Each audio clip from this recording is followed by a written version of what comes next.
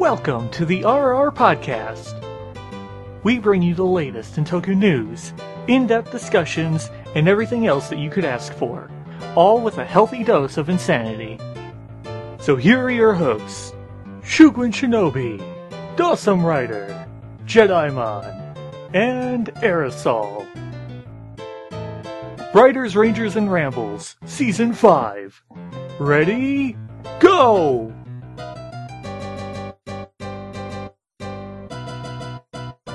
Hello, welcome to our Season 5, Episode 21. We're going into overtime because it has an epilogue, and I'm just gonna kill someone over this. it's one of the last ones. Actually, Dawsome, I think the other way was funnier. Damn it! Owned. Ain't nobody got Gaim for that. Can we kill him? Is that allowed? Is that a legitimate thing that we can do? Okay, so jumping right into the onesies, one-ups. I've bought a lot of Transformers things lately. And that's not... Shut up! That's not exciting at all. Classic Pylo. But yeah, that's it. I'm waiting to see where I can buy Drive Toys.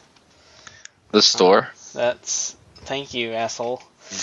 Where can you buy Drive Toys? Google it. God damn, you're like those Google, YouTube commenters. Google.com, where I buy Drive. So you're like those commenters, yet. Brian. Where can I buy Kamen Rider toys? I haven't found anything PR related or anything exciting at all. Smash comes out in like a day. It'll already be out by the time this goes up, but That makes me happy. that's exciting. But yeah, other than that, I've got nothing. It's been dull. Just like you. You bet.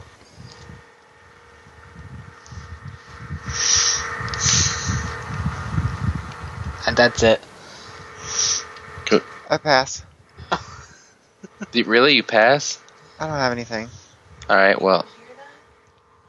I got this thing. The cooling thing.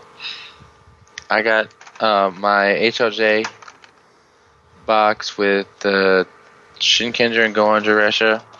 And I got my Amiyami box that has Aka Ranger and Hyper Tokyo Ichigo vinyl and Iron Man.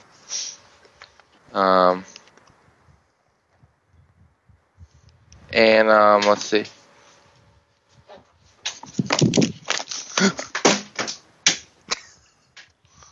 Did someone just club Kevin upside the head? It was a game show to kiss. I remember that. Seriously though, get up. And There we go. let's see. I'm trying to think of what else. I don't think anything else happened. I've just been playing Pokemon. So, go to Aerosol. Choo-choo. Alright, Murder Train came for Aerosol.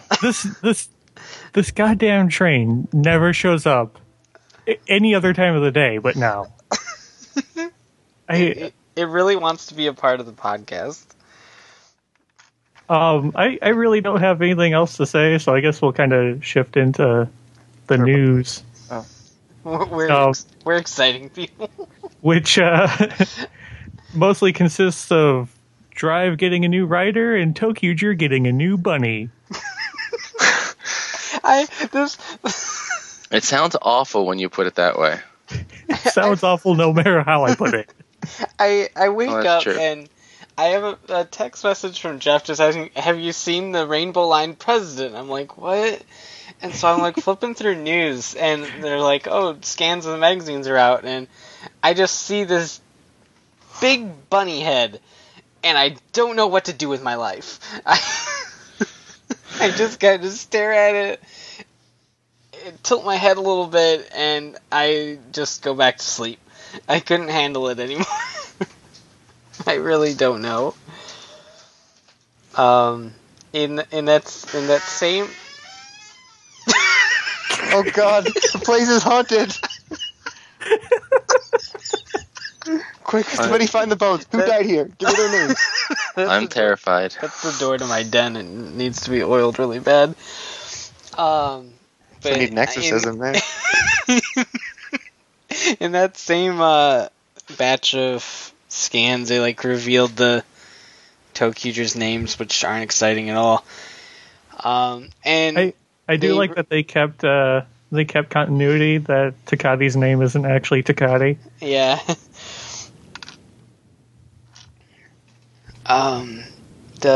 They revealed like what happened to them, which is basically what we've all been saying since the beginning. So that's not exciting. But the bunny kind of man. stupid.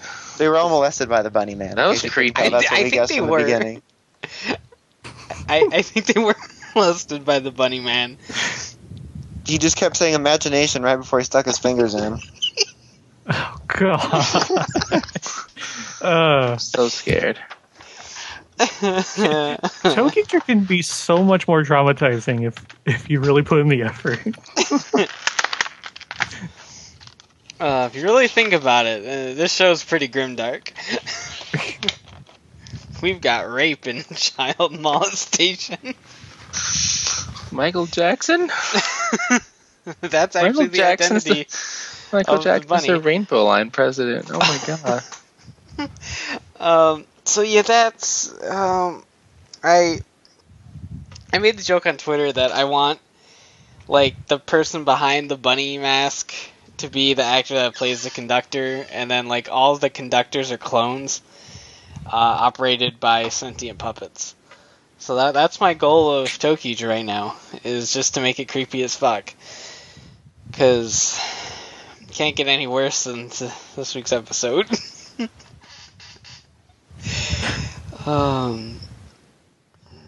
Drive had some scans. Yeah, we got the new writer, which is an evil writer, called Mashin Chaser. Which is a funny name. Who his design's all right. I kind of dig it. It's really asymmetrical, and he's got like just the one eye. It's kind of crazy. I saw a joke on Twitter. Someone's like, punch him in that side of his face, and then he can't see. He certainly looks much more monstrous than we normally get out of a writer. Mm-hmm. And his actor looks like Hikari from Tokuger, and I can't stop seeing it. Yeah, everyone was like, he looks like Hikari mixed with Eiji from O's, and it's the worst feeling. But no, it really does. I don't think there was a whole lot else in those scans. There were some shots of the Roy Muto, or whatever their names are, and like all of Drive's different like tire sashes. There's one of the shift cars is Dream Vegas. Dream Vegas. And it basically gives him like a slot machine reel as his tire sash and like these big coin shields, and it's the greatest thing. It was made for me. He's got some really awesome looking abilities there. I mean, I like it. I think some of them are kind of goofy looking, but I think that's what I like. Yeah, I mean, they're definitely different. They're not like your standard, like, oh, look, I have a giant claw, or like, I have fire abilities. No, I have giant, like, slot machine powers. Like, oh, okay. Oh, look, I can shoot concrete. It's actually one of his powers. Out of my tire. One of the police one just gives him like a grill cage. Like he just beats people with it, I guess. I don't know. But yeah. The taxi one allows him to create portals. The taxi one's helpful as shit. Greetings, young portal master. Choose your Skylander. Choose your Skylander. Throws giraffe. But I think they're pretty unique, and it reminds me a bit of certain things with like Forza's modules and stuff, but just very singular. And I mean, I liked that part of Forza, so I don't mind it at all. I think it'll make some fight scenes interesting.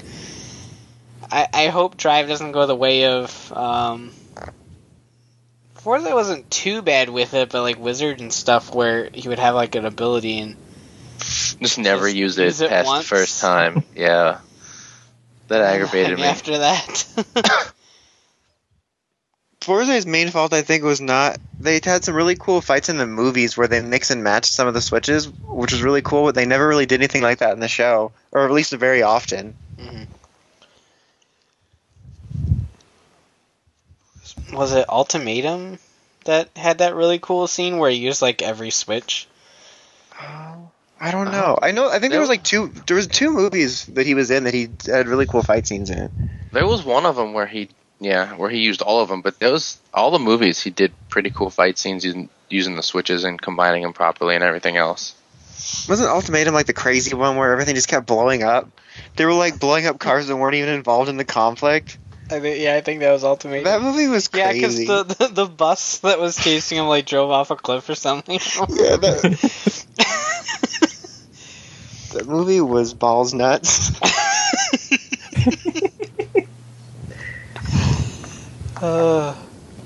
Okay, what else do we have? We have I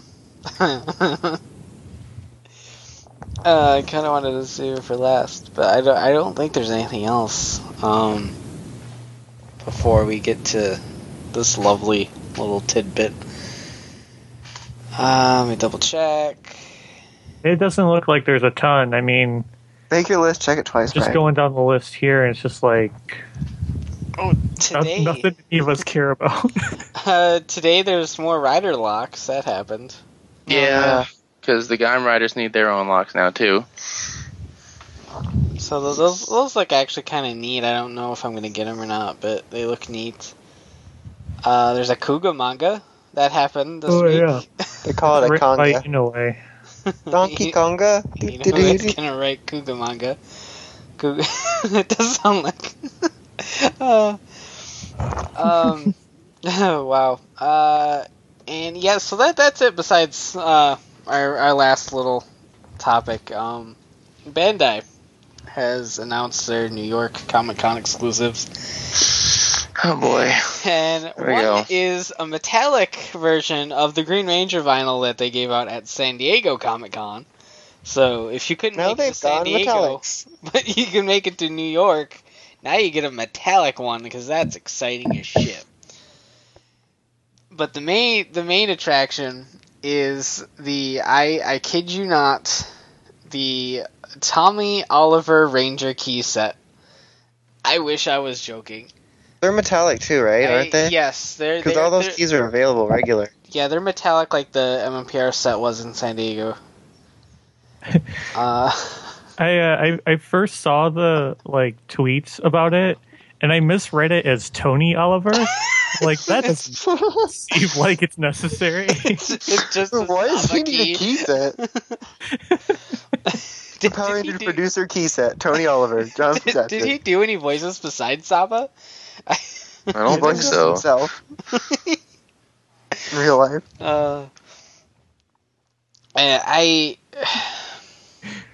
I'm not going to sit here and waste my energy bitching about it because it's not worth it.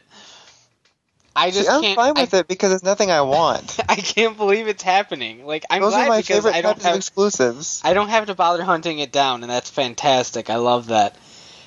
Just the fact that it actually happened, I can't. My head is having trouble comprehending. There's people I don't get it.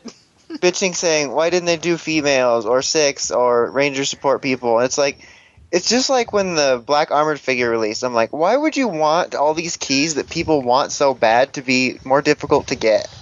Yeah. It's like, I would rather, if that came out at all, have it be something widespread or something that other people could get. It's like, no matter what they do, people bitch, whether it's too exclusive of an item or not exclusive enough. It's like, what do you people want?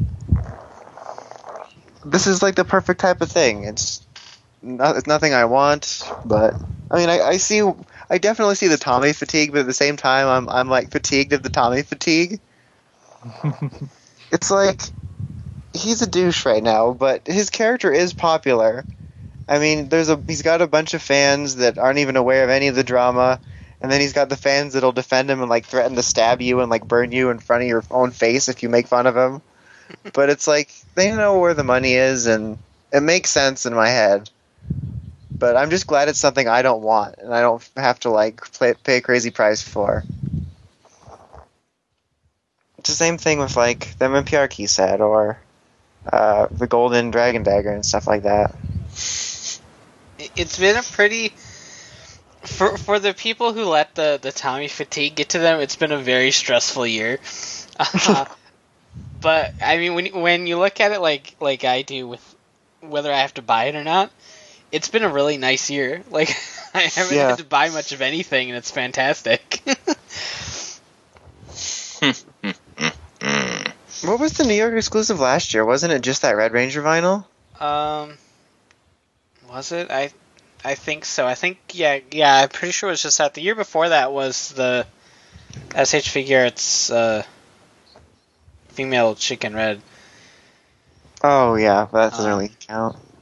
But yeah, I think it was just the Red Ranger thing. There wasn't anything big at New York, I believe.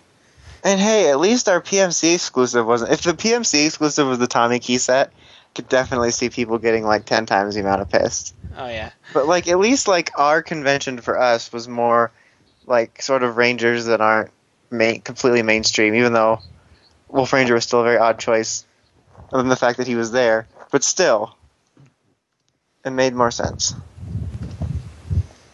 So it's fun to sit back and watch all the bitch happen. But yeah, I think that's it for the... I think that's it for the news, I think. Yeah, no, what happened this week? We haven't had a huge news week in a while. We're in that slow period where like nothing is going to come out for ToQger except for like the monthly magazine scans, and nothing's going to really happen with Drive until like they reveal the actual second rider, which may or may not happen soon. I don't know. With Chaser there, it's hard to determine what's going to happen with Drive in terms of extra riders and stuff, so I have no idea. Probably get another Gaim rider from the next movie that's just like repurposed armor. I was reading that farewell article or whatever, and I was just thinking how badly I want to just like read like interviews and stuff about the show, like it talks about like what certain plans were that might have fell through, what things changed, like Zack being more important, and I want to know what went into the thought process behind like why they decided to give Baron stuff and Evil Ryugen, why they forgot to paint the back of his head. Just like it's one of those series that's like I'm so fascinated by that I could just sit there and read a big nerd book about it. But like I can't find anything, so I just have to settle for like random tidbits every now and then. I don't even know how I got to talking about that. We'll construct your big book. It's all written in like big letters so I can read it and understand it. So now it's time for superhero time. ToQger Super Jinko. At least it wasn't the Beat Riders for the last time. Thanks, Cass. It's no longer the Beat Riders. There's just one now. Okay, ToQger was ToQger episode 30. So this was the thing I watched, and I wished I didn't. Should have watched the other thing. I should have. Like I was like halfway through the episode, and I'm like, I should just go like visit Dallas and get some Ebola. That's probably more fun than this. I watched it this evening, and The only thought process that could go through my mind while doing this is, who thought of this plot? Who actually sat there and said, you know what would be a sweet plot? If we give everyone wigs and have them take care of baby chicks. Oh, God. I thought the exact same thing. Idea. I thought the exact same thing. Because I was sitting there, I'm like, how many plots did they have to get rid of before this was the acceptable one? Like, what was the throwaway plot for this week? What didn't make the cut? Not only did someone have to think of it, it actually had to get green light through the writing process to actually happen. So there's so many stages of why that this episode produced. Why did no one question this? Somewhere at some point in time should have stopped this from happening. Nobody did. Like, I don't know. I don't know how these things happen, and it's kind of upsetting. The one thing that did make me laugh was when they had the wigs on and Akira was trying to figure out how to put his helmet back on. That was about the only thing that, like, not only was the base plot of this episode stupid, we had the secondary plot of Kagura needing to bake a cake. Yeah. Like that, even before the fucking chicken wigs happened, we start the episode with, it's Mio's birthday, but this is a Kagura focus episode, so forget about Mio. And I did find the whole, like, cake scene where they're criticizing her cake, and Akira is just eating it, and he's just like, this is where I die. That was amusing, but... That reminds me of like, Mia's cooking in Samurai. Yeah. It's just like, so much of this episode just didn't need to happen. This just didn't need to exist. And yet it does. Like, I love how, like, no, it's okay, Kagura. The battle is not important. You can learn to bake a cake. Pretty much. Saving this town is not important. You need to go bake for your friend. That is what is truly important to this entire scenario. Well, it's sad when even the villains are like, are we sure we want to go with this plan? This whole, like, putting wigs on them and then putting baby chicks on top of those wigs. That's our plan. And like, we cut to the villain base with Mork, and she's criticizing Noir. She's like, are you even taking this seriously? This is a stupid plan. And she's like, I don't think you're serious about gathering darkness. And she's like, look, you just let me do this. I know what I'm doing. I got this. And Zed was like, don't you think this is rather convoluted? She's like, no, not at all. Perfectly acceptable. No, this is fine, because sometimes the complicated thing is worthwhile in the, I don't know what I'm saying anymore, end scene. And then to top it off, like, they don't even win by any, like, plan at all. Like, Kagura doesn't really win the day anyhow. It's just like, because she can't. No, the chickens suddenly grow up and then they attack the enemy. How did they grow up? Because they were well taken care of. Yeah. Are they're like Tamagotchi? You took care of them enough so they suddenly grew? Well, they fed them and took care of them, and they reached, level 16, and then they evolved from Torchic into Combuskin. Okay. They fed them enough rare candies and got them all to evolve. Yeah, they got them all to evolve at the same time, and they had the little noise. And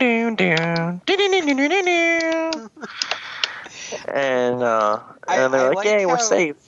Last week, we were trying to, like, I wonder what's going to be the story behind Pink and Yellow having Hyper at the same time. It was just because Mio got in the way. Like, that's the thing, is I sat here the whole time up until watching it thinking, okay, they're somehow both, like, it's two suits. I'm thinking, and then you get to the episode and it's like, no, it's actually one long piece that's just stretched across two idiots. No. She legitimately just stood parallel to Kagura, and the train just went through both of them at the same time. That was it.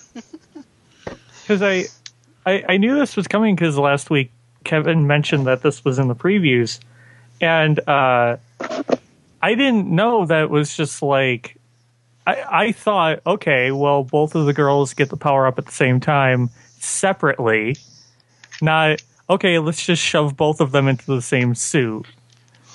What? Why? Why does this need to happen? Why does this need to happen was basically my thought process this entire episode. Everything that happened was a why. It's so they can say that both girls got the power up without wasting a second episode. It probably is. Tokada needs to get it now. Eventually. They saw the whole samurai debacle. Like, Yellow didn't get super mega samurai shogun mode. Whatever the fuck. Super mega samurai shogun mode. Yes, shut up. Like, I forgot what it was called at first for a second. Like, she didn't get shogun mode, so sexism. And they're like, oh shit, we can't have this. We got idiot fans over there that are gonna bitch at us too. So just give it to them both at the same time. So like two hyper trains? No, fuck it. Just make one suit piece. That'll be fine, right? Just take Hyper, put it on Kagura, and we'll take our second copy and we'll put half of it on Mio and just tape it together. Okay. There we go. Perfect.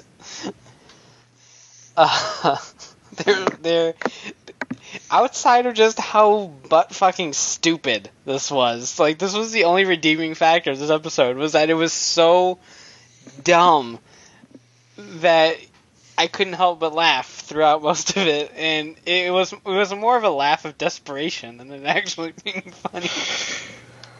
I just couldn't handle it. I'm finding more amusement out of, you know, riffing on it here than I did while I was watching it.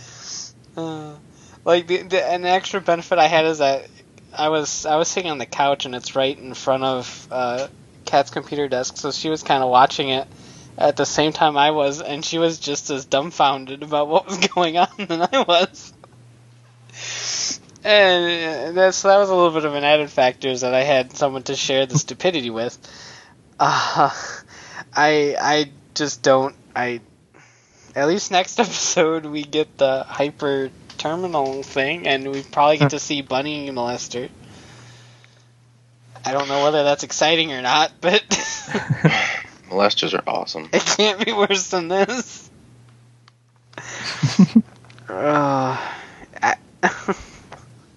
I every week I continuously am slightly baffled about how deep we are in the show. It's episode 30. Yeah. And I feel like in terms of actual content that's worth thinking about, we were only at episode like 10. If that. Yeah, because the other day I saw people talking about how they felt that the trademark should be out by now for the next Sentai season. I'm like, guys, we're not that far into Tokyo Ghoul. And then I realized, wait, no, we're a third of the way through it. It's just nothing's happened. like you said, all of the plot that's happened could take up about 10 episodes. And I feel really bad. Upsetting. I feel bad for this series. It just it's like I said on Twitter, like last week I was trying to be like level-headed about it. Like, I don't like the series, but I can see why other people do. It's not that bad. And then it's just like this week, it's just like the series just shat itself. Come on, man. Series I was trying to cover itself for you, and now it's just like, Come on, man. Chicken wigs? Really? Fucking Hiromu would have hated this episode. If it would've was just died he just halfway would have through. froze up, and he wouldn't have been in the entire episode because he wouldn't have been able to move. Can't do it. Okay, so moving along to the end of Gaim, and no, it's not a pun, it's just the truth. So it's game time? Alright, cool, game time. We had our finale, our wonderful little epilogue / last minute movie tie-in. And then we murdered Dawson. Yeah, that's a thing, but we'll revive him later. How do I go about this? There was things I really liked, and then there was things I really didn't like. If you take out anything that involved Jam, I think it was great. It served as a nice little bookend to anyone that wasn't Kota, and even a little bit of Kota. But the tie-in with the movie felt moderately unnecessary. Just because it really could have been anything. It didn't have to be Kogane. So I feel like shooing him in didn't really serve a whole lot of purpose. But it's what they wanted to do, I guess. But, no, Go ahead. Oh, I was gonna say I wouldn't say didn't like anything having to do with Jam, because I did actually enjoy watching them try to fight without their drivers. They put up the good fight. I did kind of enjoy that. It reminds me of when we would get the occasional like civilian fights and PR and stuff. It's like, yeah, this is cool. We don't usually get a lot of this in Rider. Let's do this. And they all got their asses kicked. Rightfully so. I thought this was a waste of time. I fucking hated this episode. I thought this was the worst that Gaim had to offer, even with the specials. None of it was necessary at all. Even if we finally got to see Kota's sister acknowledge the fact that Kota's gone, it really didn't amount to much. She was there for 30 seconds. The anything with the characters could have been something for the movie war. So you're right. A lot of it amounted to nothing, really. Like it seemed necessary because when you end 46, everything actually ends. I mean, Kota and Mai go off. Right, Helheim's gone. Michi's taking care of his brother. His brother wakes up. Kaido's dead. You see, Hase is still working with Hase? Not Hase. Yeah, Hase. Jonoichi? Jonoichi is working with Orin, and Zack's alive. You got the dancers are still dancing. So everything was resolved at the end of the last episode. So I mean, I see exactly what Aristotle is saying. There was really no reason to do this at all. And I mean, I don't think this was written by Orobochi. It wasn't. No, yeah. It wasn't. So it almost feels like they just wanted an extra episode to throw in to make Drive start in October. Because it feels like he ended the show where he wanted to end it, which was an actual ending. This is like having that freaking Hibiki episode. This is exactly what it is. There was no point in the last Hibiki episode. It was complete garbage. Because I wouldn't go that far, but well, okay, it wasn't complete garbage, but it was pointless and unnecessary. And fucking Asamu was all like, "I'm a doctor," and Zoronos is like, "Look at me, I can transform." And I'm like, "Fuck you." In fact, fuck both of you. You didn't need it to make this series complete. You could have completed it on the previous episode and been completely fine. Yeah. It was the same thing that happened with Double. Yeah. I was a little more okay with Doubles. than this. Not that I don't have issues with Double's final episode, but I was more This, okay with like- Doubles because you got to see like Shotaro continuing, that he did continue on at least for a while. You got to see him fight a little bit as Joker. Like, yeah, that whole like, oh, Philip came back, or but you have to see like, okay, look, he's still doing his thing. He's being Joker and just, you know, still dealing with shit as a detective. But this is just like all the main characters are done. Their shit's done. There's no more drivers except Michi's, and apparently this one Kurokage driver that Takatora stashed away. yeah, I don't so much have an issue with episogues. Episogues? Yeah, that's what I was going for. That's a thing. Epilogue episodes. In Just general, download it. It's okay.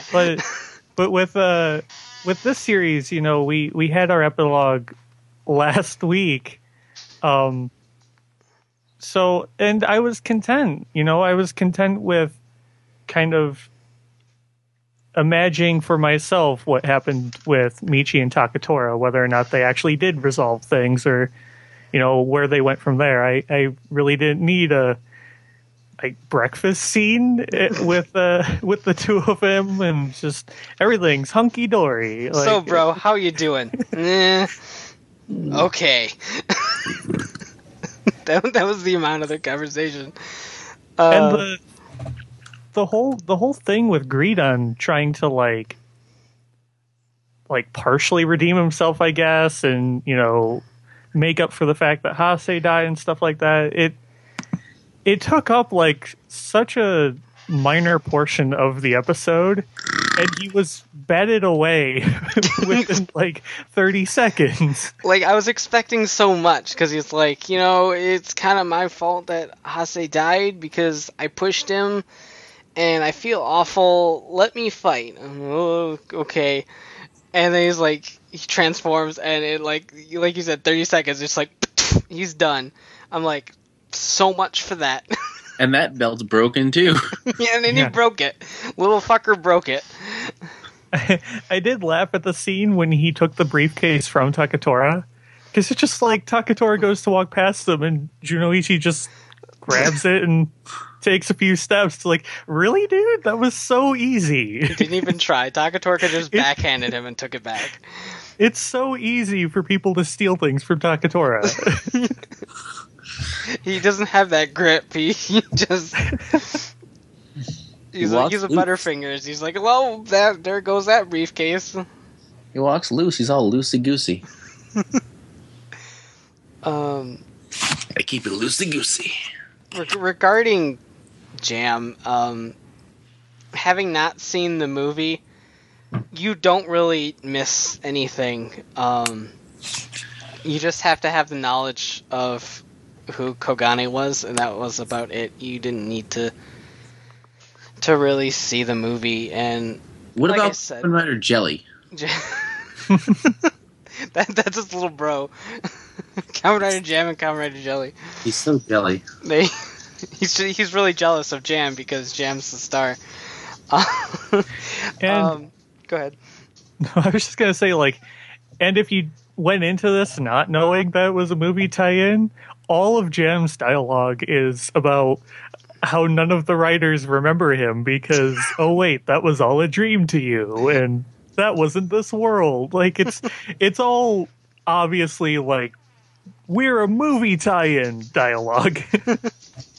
Like, I don't know why it had to happen. Like, if this epilogue thing had to happen, I just don't understand why it had to be a movie tie-in. Like, they just had to get that last movie tie-in. They're like, you know, we tied in with ToQger, we tied in with Kikaider, we tied in with the soccer movie. One more time in our epilogue. This marks like 2 movie tie-ins for the same movie. Yeah. I don't even know why. People are gonna go see the movie anyway because it's Gaim's movie. You don't need to tie in once, more or less twice. I mean, without the Jam things, like, this episode amounted to maybe like 5 to 10 minutes worth of stuff. So There's nothing there. I love how at the end, Koda's just like, say hi to my sister for me, and then just leaves again. It's like, dude, you have like infinite power. You're omniscient. You can just go and talk to her right now. Just go do it. Minutes. No, he wants Michi to do it for him. Like, you know what? You're my little bitch. Go talk to my sis. I love this idea that Koda visited Takatora in his dreams and then actually came back to Earth to see Michi, but not once did he bother with his sister. Well, she was a bitch, so...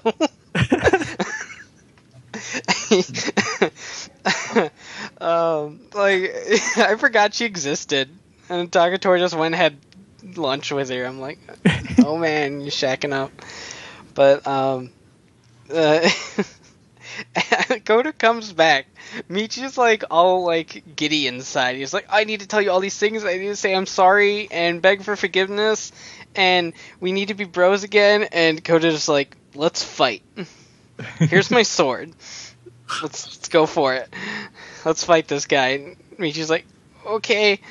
And then after, I have so many things to tell you. Where's it? See ya. He just flies to a tree. The tree came back for whatever reason.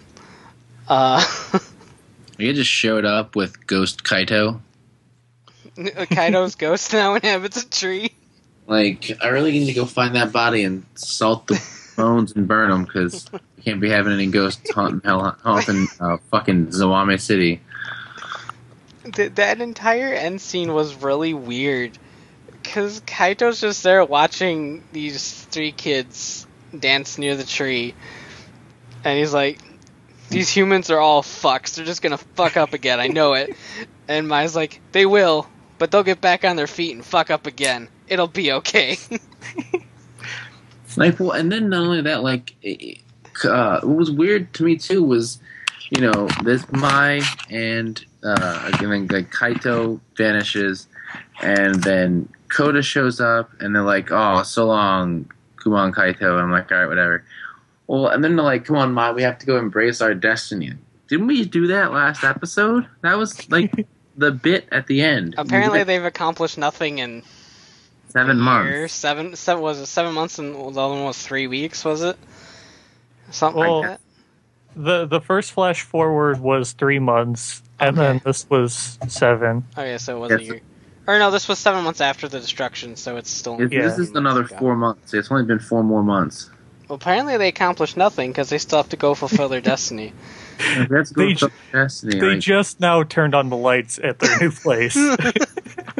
They just now got power.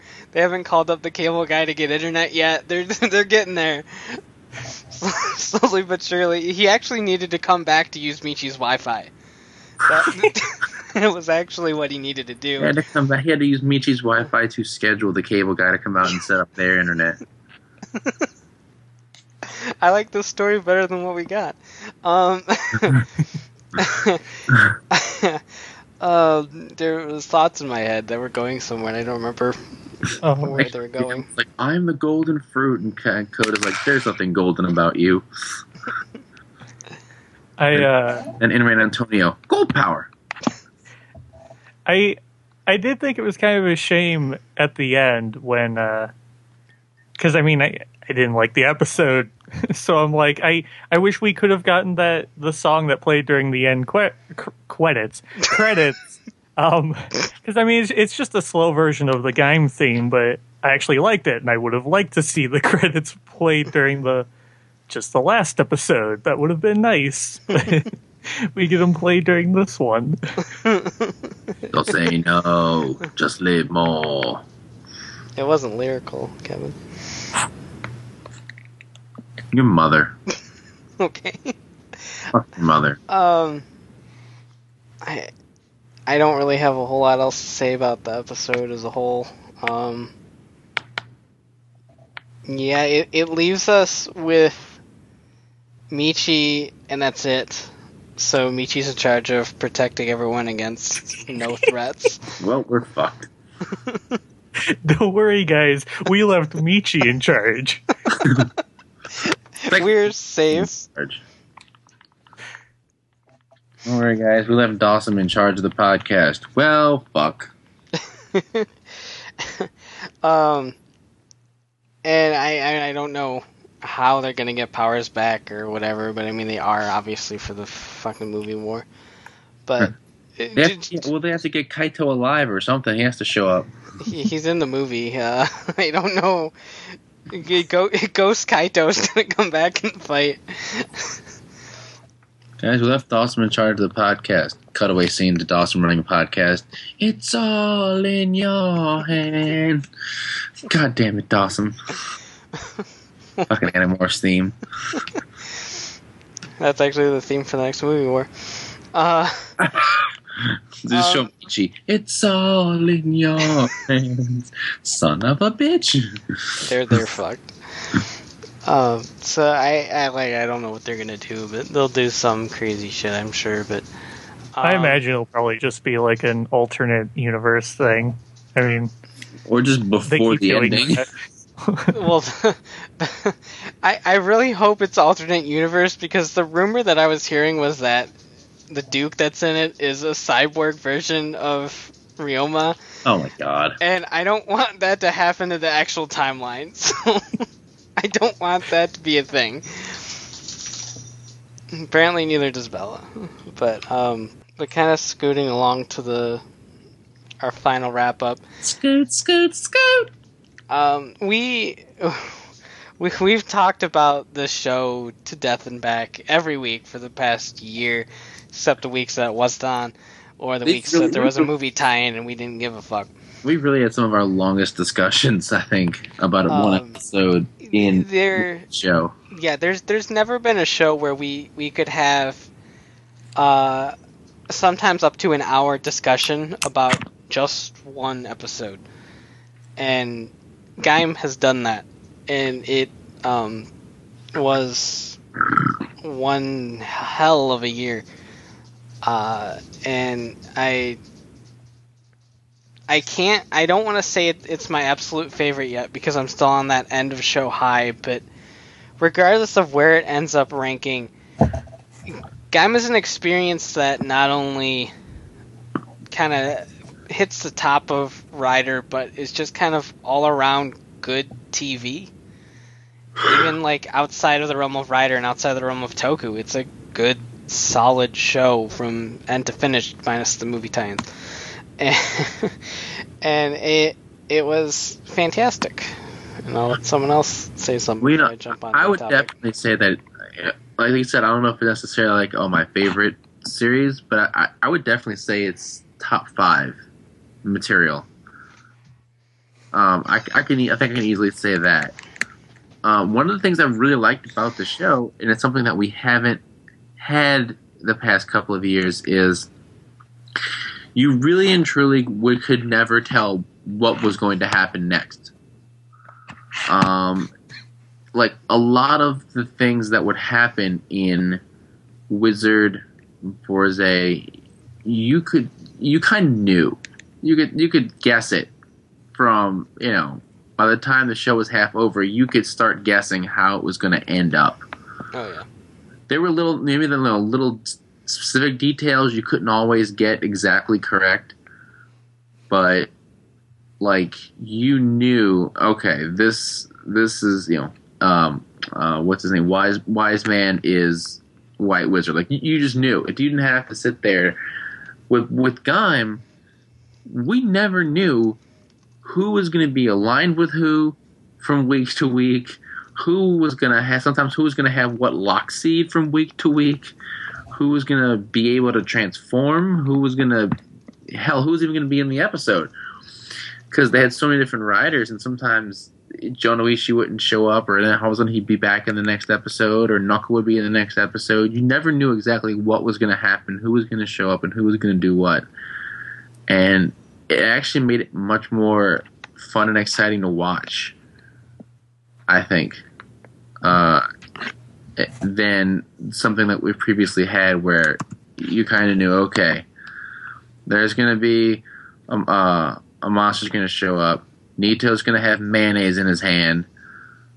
Like the whole thing was so horribly predictable for the last couple of years, and this was the exact opposite. I think Gaim came around at a good time because, like Kevin was just saying, I mean, everything had gotten really formulaic, and all of us were getting really just tired of it. Like we were just getting so worn out of Rider, and I hated feeling that way. Like I hated not liking Rider because I used to love it so much, but that bothered the hell out of me.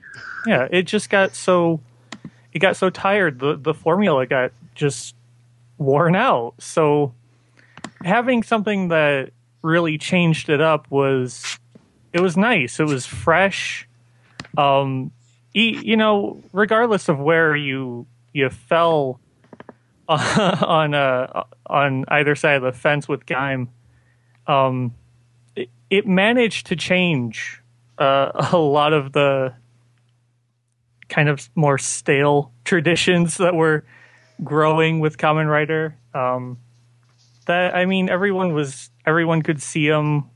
No one really seemed to like him that much. So, to its credit, like it changed a lot, and it managed to bring about. I'm repeating myself here. Like it freshened things up. And you know, for us, we just happened to actually like what it was giving us, because, like Kevin was saying, it managed to be surprising quite often. You know, we said it multiple times over the course of the year, but there were so many points where you could believably end Gaim.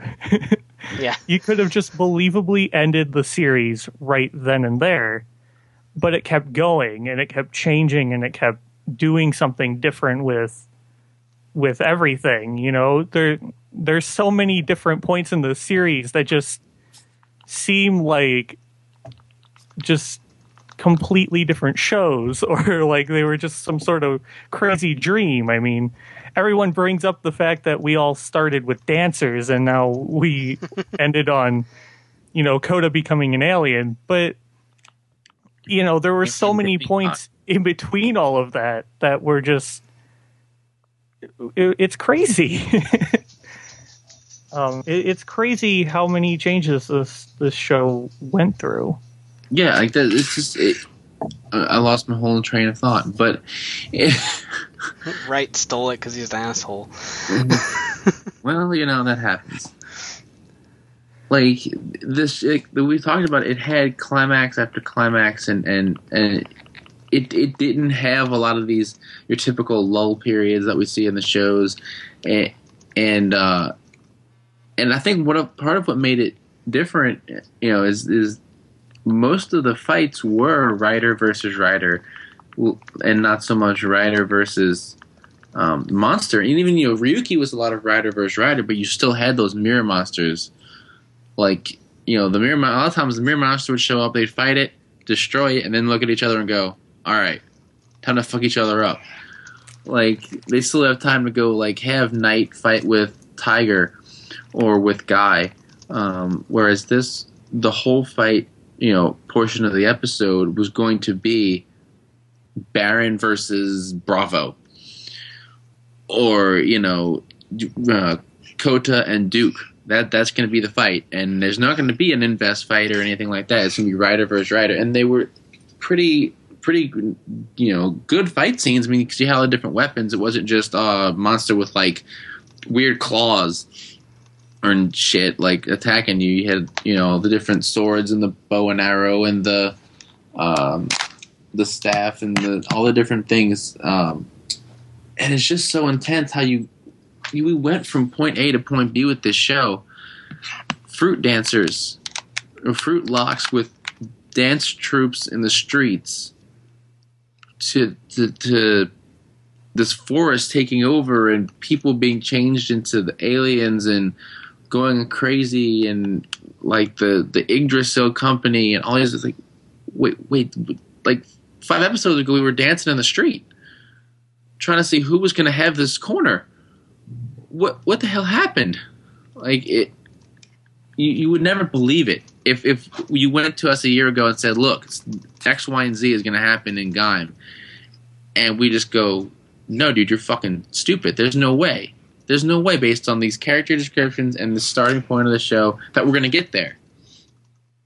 And they did it. They got from A to B, and it was just amazing. I don't know how else to describe it, but it was just done so well, and it was definitely a nice break from the formulaicness of it. And even if in a couple of years they go back to the formulaic, it's nice to just have time away from it, to not be pissed off at it, to not have to stare at it every week and get bored by it.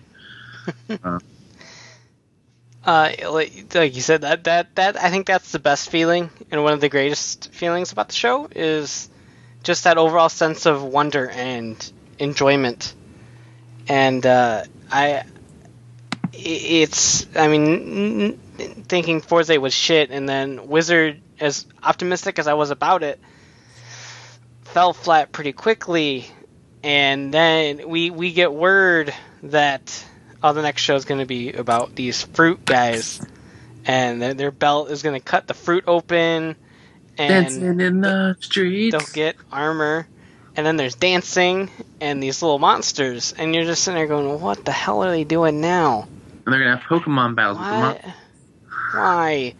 And then this happens, and it grows on you, and the show's like inexplicably, there we go, weird at the beginning. Like, Kota's just like this goofball that just now suddenly has superpowers trying to do menial everyday tasks. And Michi's this little squirrely guy who's like shit. He was shit long before he was a douchebag. And it takes a shift, and it just keeps shifting and shifting into and turbo, shifting, and then it into overdrive or whatever. And it's fantastic, and I'm definitely gonna miss it. I've got expectations for Drive, and I Drive's got such a big shoe to fill coming after Gaim, and it's a little bit disappointing because I know people are going to compare it, and I know coming off of something like Gaim, it's not going to probably be viewed at with as open eyes as it would under normal circumstances, knowing how this fandom works most of the time. Yeah, and I mean, it's the same thing that happened with with in Sentai all the time. You get Go Busters comes out after Gokaiger, and you get that response of, it's not Gokaiger, this sucks. Well, are you saying that because you actually think the show sucks, or because you loved Gokaiger so much and this is not Gokaiger? Not it's Go Busters, it's not Gokaiger. And that's what you're going to see some of that with Drive. It's not, I don't like Drive, it's I don't like not Gaim. Because there's a difference. There's not liking the show for what it is, and there's not liking the show because it's not what the last one was. It's like saying I don't like Megaforce, not because it's Megaforce, but because it's not Gokaiger, or it's not Goseiger, if I guess you're so inclined. But there's a difference, and it's a thin difference, but there's a little difference there. And it's almost kind of like how we started off watching Wizard. We're like, this show's amazing. Why? Because it's not Forza. It's the best thing ever. Why? It's not that shit. Anyway. Yeah, I was just gonna say that definitely works both ways, because I can definitely see some of the people who aren't very big on Gaim kind of being like, raving about Drive because it's not Gaim. I've even seen people say, "Can't wait for Drive because it's not Gaim." Yeah, I've seen that too. It's the same thing happened, I think, with Kyoryuger. People were like, "I can't wait for Kyoryuger. It's so fucking amazing." Why? It's not Go Busters. Like, and Love Kyoryuger on its own right because it's amazing, not because it's just not Go Busters. like, to me, that's just so wrong to either like or hate something because it's not the previous show. Like, it's not going to be. It's not supposed to be. It's its own entity. You cannot judge one show based on another. It's like saying I hate apples. Why? Because I hate oranges. Oh, well, fuck.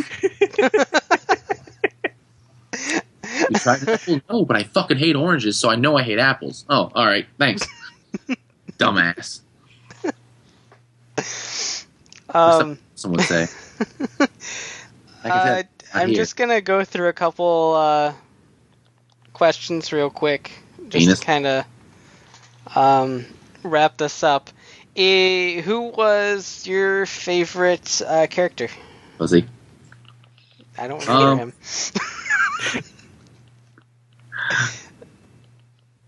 Who's my favorite character? You know, I really like Zack and his sock and boppers.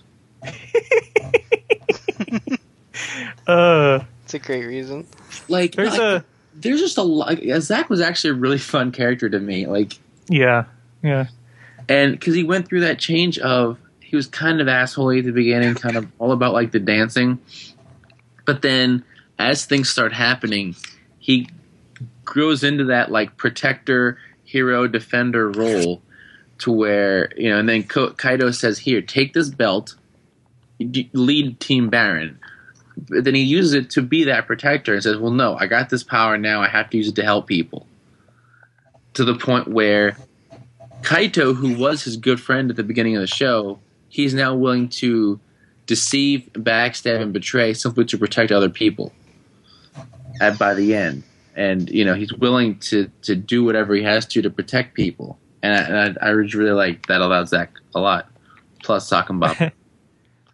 I was actually going to mention, like, if we had like a guilty pleasure, but not really all that guilty choice, Zack would definitely be like a choice of mine, because between how he was in the show, because like Kevin said, he was a dick at the beginning. He was. And then you kind of got to see him change a bit.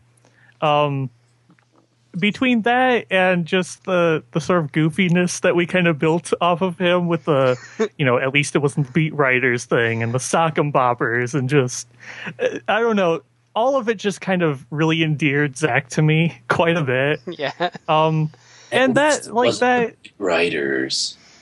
And he definitely wasn't the most, like, focused on character.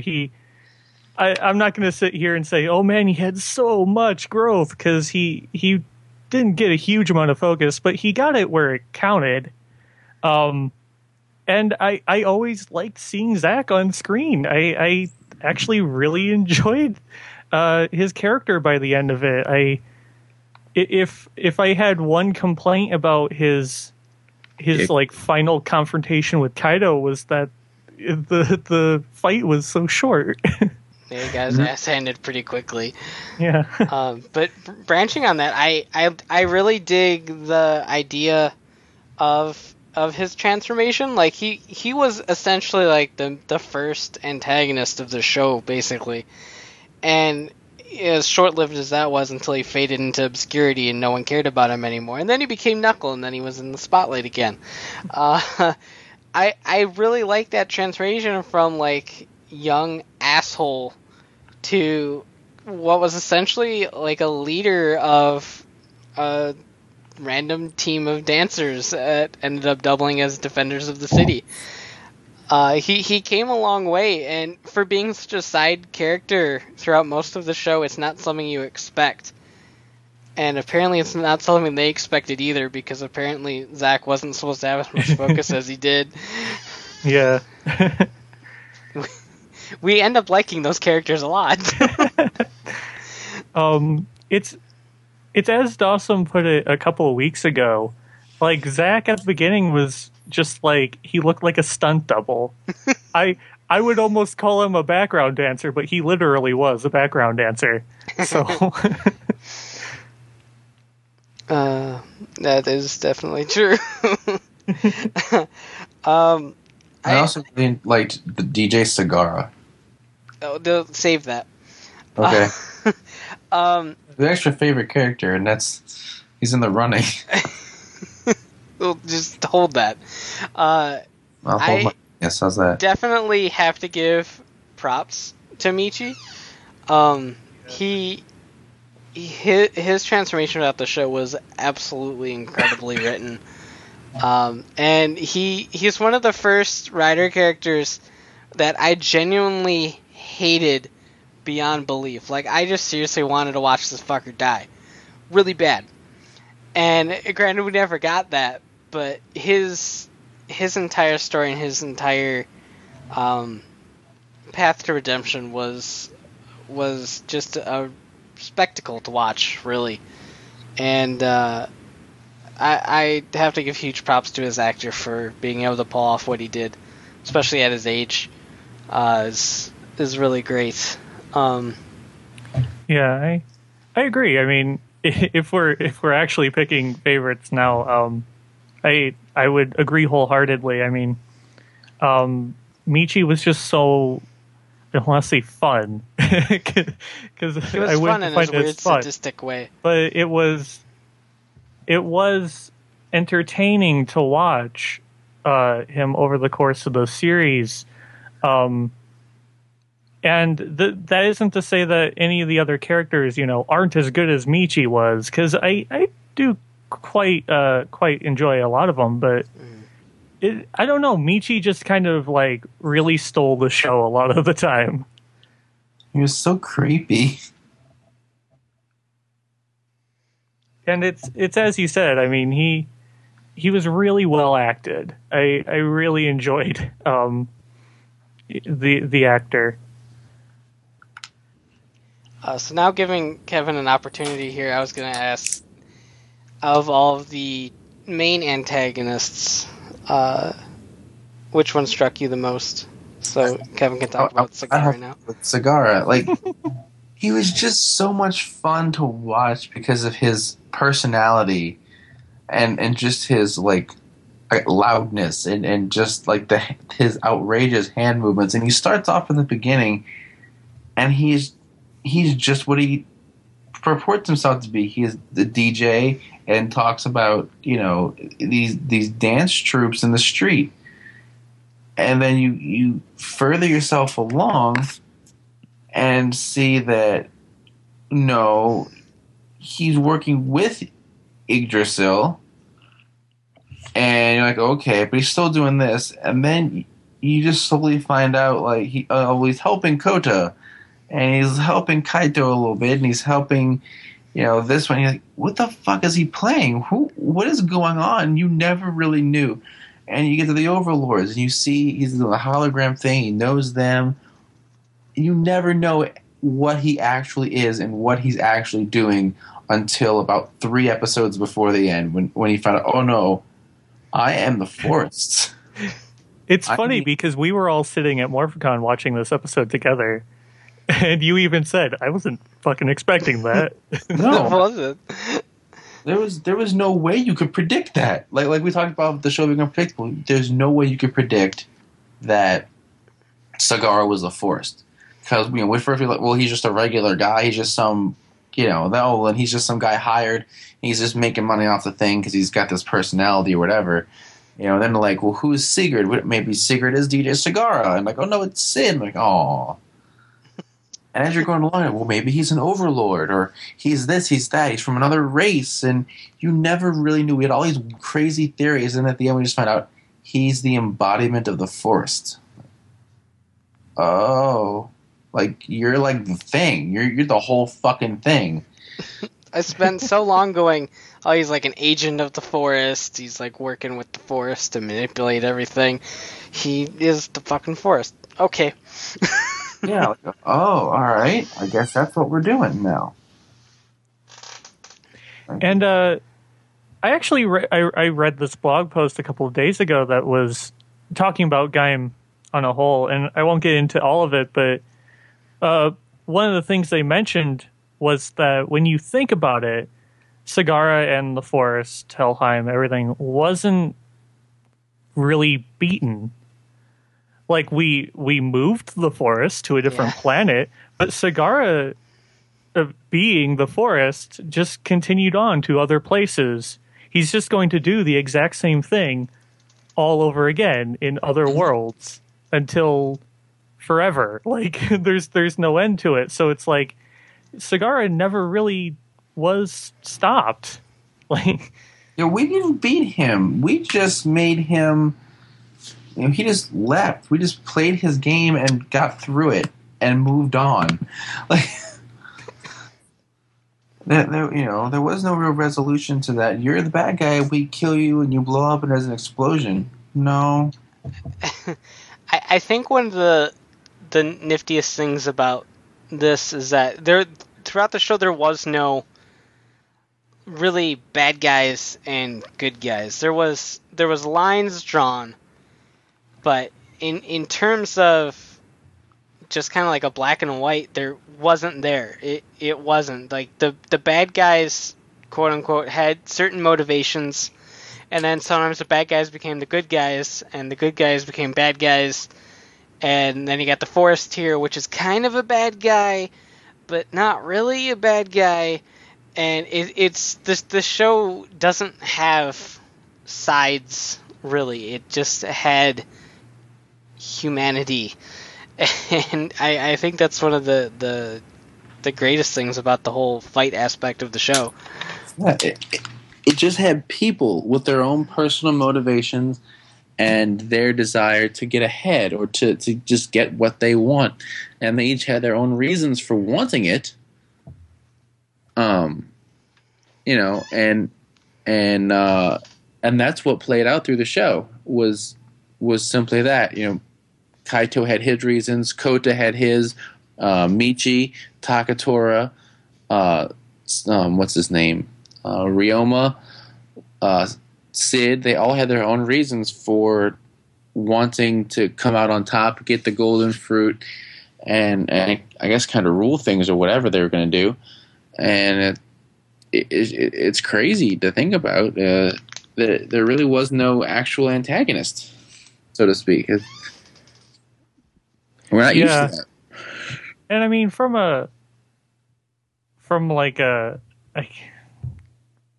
perspective of like a TV show, obviously they had to present certain people as an antagonist just, to build a TV show. But when it came down to it, like it was all perspective. It was all, well, Takatora seems like a dick, but really he doesn't actually want to do this. And the reason he is doing it is because that's the best option he has.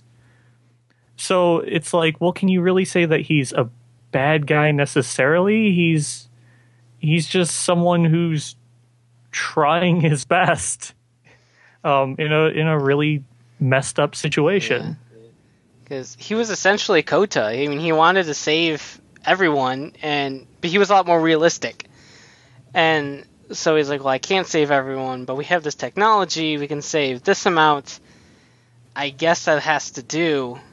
And I mean, we saw evidence that it was actually tearing him up, and then he went back to Ryoma going, can't we make more? And Ryoma's like, no. And so I really like that aspect about Takatora, is that he was an antagonist throughout like the first half of the show, but he was a moral-filled antagonist because he was an antagonist by the show's choice, not really by his choice. And so it's a really interesting sort of way to go about it. My pick would easily be Ryoma. I don't have a whole lot to say about him, but just everything about his performance and being was great to watch. What a nut job. he really was fun. And the actor did such a good job of being a nut job. It's such a stark contrast from how he was in the third season of Garo. Yeah. It definitely was, because he was very much the grounded, sort of down-to-earth person in that series. Yeah. And is there anything else anyone wants to say before I move on to the last question? I don't think so. Not really, no. Because, I mean, I don't know if I can really even give an answer Yeah. because of what we just like were talking Sid about. because bowler hat. Oh, Well, Sid was a douche He was. when it came down to it. yeah. but He deserved what he got. Sid was a little bitch because he let Michi just boss him around and do whatever. And so lastly, this is going to be a lot simpler of a question. Which arms is your favorite, or suit, or whatever way you want to look at it? I hate you. I'll just say mine real quick because I've thought about this a lot. Kachidoki is obviously my easy throwaway answer. I love that armor to death. I love its song. I love its look. I love its sounds. I will love its figure when I have it in a week or so. So everything about Kachidoki I love. But in terms of a base suit, it is and always will be Zangetsu. Love it. I really like Baron, like Banana, and not even for the penis joke, but like I just really like the big spear, the lance that he has, and I don't know. There's something just about that knight design that it's like Duke is nice, but for some reason I just am a little more drawn to Baron's look. All in all, though, I think like all the riders were really designed very well, and they took the thing and did a lot of nice things with it that I probably would never have expected if you told me all of our riders are going to be based on fruit. I said, get the fuck out of here. There's no way they can make this look good. And then they were like, fuck you. Well, shit. Like you would expect a banana rider to look silly, but no, he actually looks really, really cool. And actually, like I was actually just going to say Baron, but I was going to say Baron Mango, because I love the Mango arms. Mango's incredible. I like Bravo Mango arms because of all of the neon. I didn't even think about that. I've got the fucking shit sitting here. I could do it. I didn't even think about it. I saw a picture of it on Twitter. And I did it in my review, actually, because of that. I was like, well, let me do this in person. And you're like, holy shit, it's just so bright. I do have to give props to the Bravo armor for being like the brightest ass Kamen Rider we've had. that is a suit, all right. But no, I agree with what you said, Kevin. If you would have told me that a series about these fruit warriors would produce like probably what is, in my opinion, some of the best designs Kamen Rider has seen, never would have guessed. But they pulled it off. They took an acorn and a pine cone and made it into a rider armor and a walnut. Like, oh fuck, they can do anything. These people are the fucking gods. I surrender, you win. Go ahead. Oh, I'm sorry. I actually had a question that I was going to pose. Yeah, go ahead. And I hate to steer the conversation into a more negative direction, but if you had one issue with the series, like one big issue, what would it be? All the crossovers. Besides that,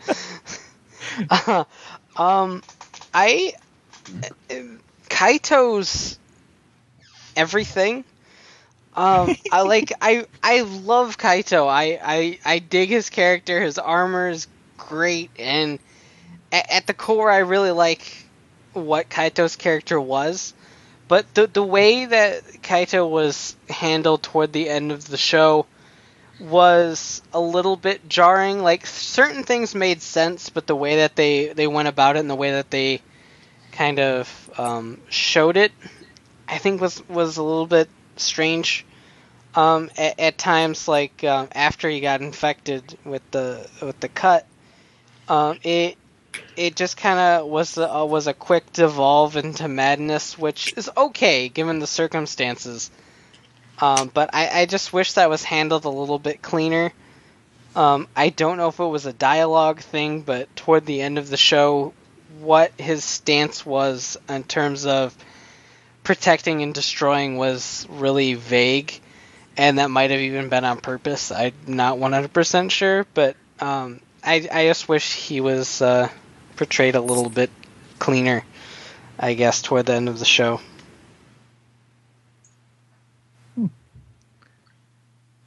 Yeah, I mean that's I completely agree with what Brian said. Beef. That makes it for an easy answer. Just de-ended my answer. Yeah, but I think also I know there is some kind of there is a little bit of I don't know what the right word to use is. Upsettedness. I'm making up a word. I don't know if it's a word or not. Upsettedness? At Kota with his unwillingness to turn on Michi, despite everything he did, like all of his douchebaggery of I've tried to kill you several times. I've tried to kill my brother. I let someone else try to kill my brother. I kidnapped my friend Mai. I've tried to kill a bunch of other people. And then, all in all, Kota was still like, Michi, bros for life, right? And he's like, people were like, seriously? And, I do think it's different than what we saw with Forze. I mean, I can see how you would think it's similar, but to me, it still is different. And I don't have much of a problem with it as I guess some people do. But I think it just it seemed strange how much Kaito changed as quickly as he did. And I guess there's things like, the infection and the fruit and whatever, got the better of him, and warped his mind and changed the way he thought or whatever. Yeah, there's a lot of factors going on in his endgame that, as much as I have a problem with it, I can just kind of accept it because there are a lot of unknown factors. It's a fictional show. We don't know what exactly happens. Yeah. So it ends up being all right for me. Go ahead. But anyway, for me, there's just so little upsetting about the show because there was so much that I liked about it, and I guess it's just hard for me to think of anything that was like I really did not like this. I guess aside from the fact that we were stuck with I can't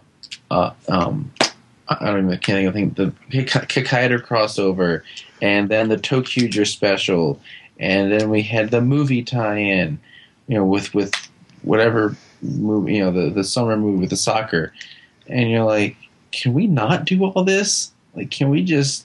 And then that epilogue, like, can we just take all those episodes, just toss them out, take the rest of it, put it all together, and then have a thing? And then that would have been much nicer, and I think we'd all just be smiling and giggling. I think Goro-chan should have done more. Just my opinion. For me, I had a couple of little issues.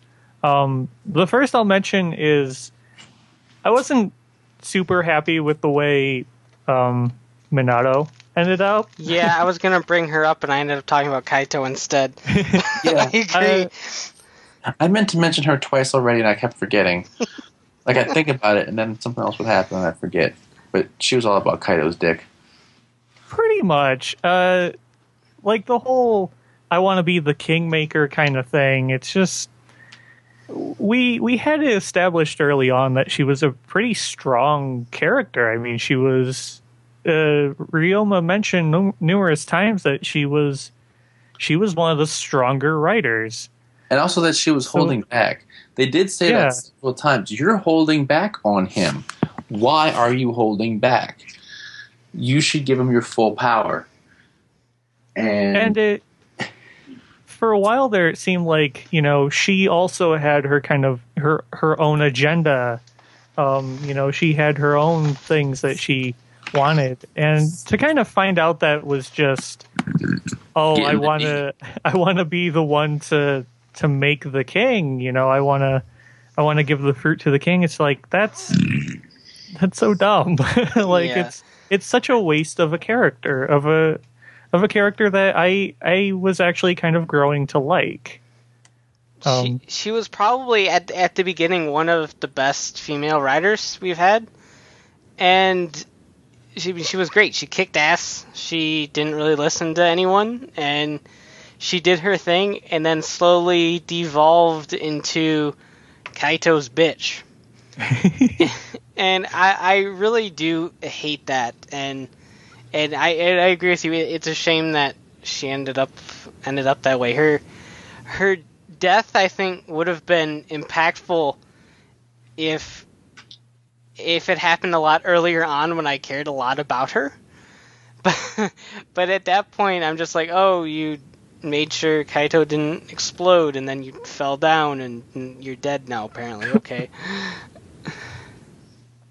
The only other nitpick that I have for the series is more just that I almost wish we could have had just a little bit more time with some characters. Yeah. Because if any of you remember a while back, we did mention some things we didn't like too much about Gaim, and it was mostly Orin and Greedon by extension.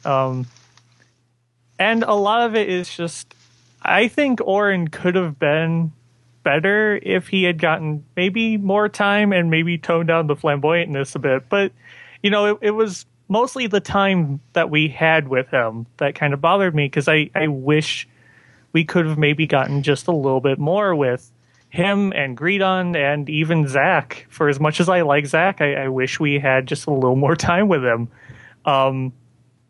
Because, there were a lot more redeeming features to them than I think we give them credit sometimes, but we just didn't see enough of that. And I would have liked to see more. But, I only bring it up because, I want to be kind of level with our discussion, but at the end of the day, I like Gaim just so much, and all of the complaints that I could have really don't subtract from what I feel about the series as a whole. I enjoyed myself so much this past year with it. Yeah, I'm in the same boat. Like, any negative about this show is just so clearly outweighed and crushed by the positives that since I've started watching Rider with Kiva, Gaim is the best year that I've had personally, in both watching the show, enjoying the show, collecting the toys, and enjoying the toys. Yes. Both sides were absolutely incredible, and I'm not going to sit here and rant about them, but the toy line this year was phenomenal. It really was. Lockseeds were a really good gimmick. Props to Toei and props to Bandai, because it was a great year all around. It was. Not just for the show-related toys, but also the obvious tie-in of Legend Rider. Mm-hmm. Were really good, and when I'm buying them, like I do, it made it feel like it was worth my while to buying them, as opposed to buying a Switch or a Ring of a past Rider. Just felt like I was buying a hunk of plastic that really didn't do anything. I got a lock seed. You get a lock seed of Kuga or Hibiki or Den-O, and sweet, the sounds this will make. Just not even just the look of it, because the rings and stuff look cool and all, but they only did the one thing. But here it was, they had all the different sounds, and the Legend Rider, the different attacks and the arm sound and the whole transformation and things you could do with it. It was yes, this feels like me buying something with a giant rider fucking head on it is worth my money. Yeah, I wonder what they're gonna do with the cars. We'll see. Because they can't stop now. There's a lot of potential cool there, but we'll see how it actually turns out. Yeah, 'cause they can't stop with the Legend Rider. Oh, of course not. Okay, so I think I dare say that is a wrap. Thank you, Gaim, for one hell of a time. No puns And there. fuck you for all Cosmos puns. Will never end. They won't. Because now it's time for Super Mega Force Summary Shuki. Wait for it.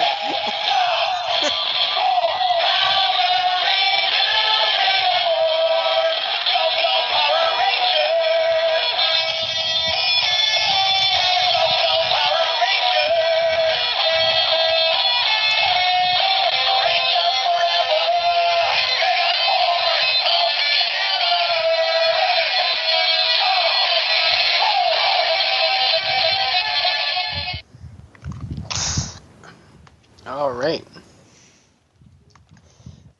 I forgot what this episode was even called.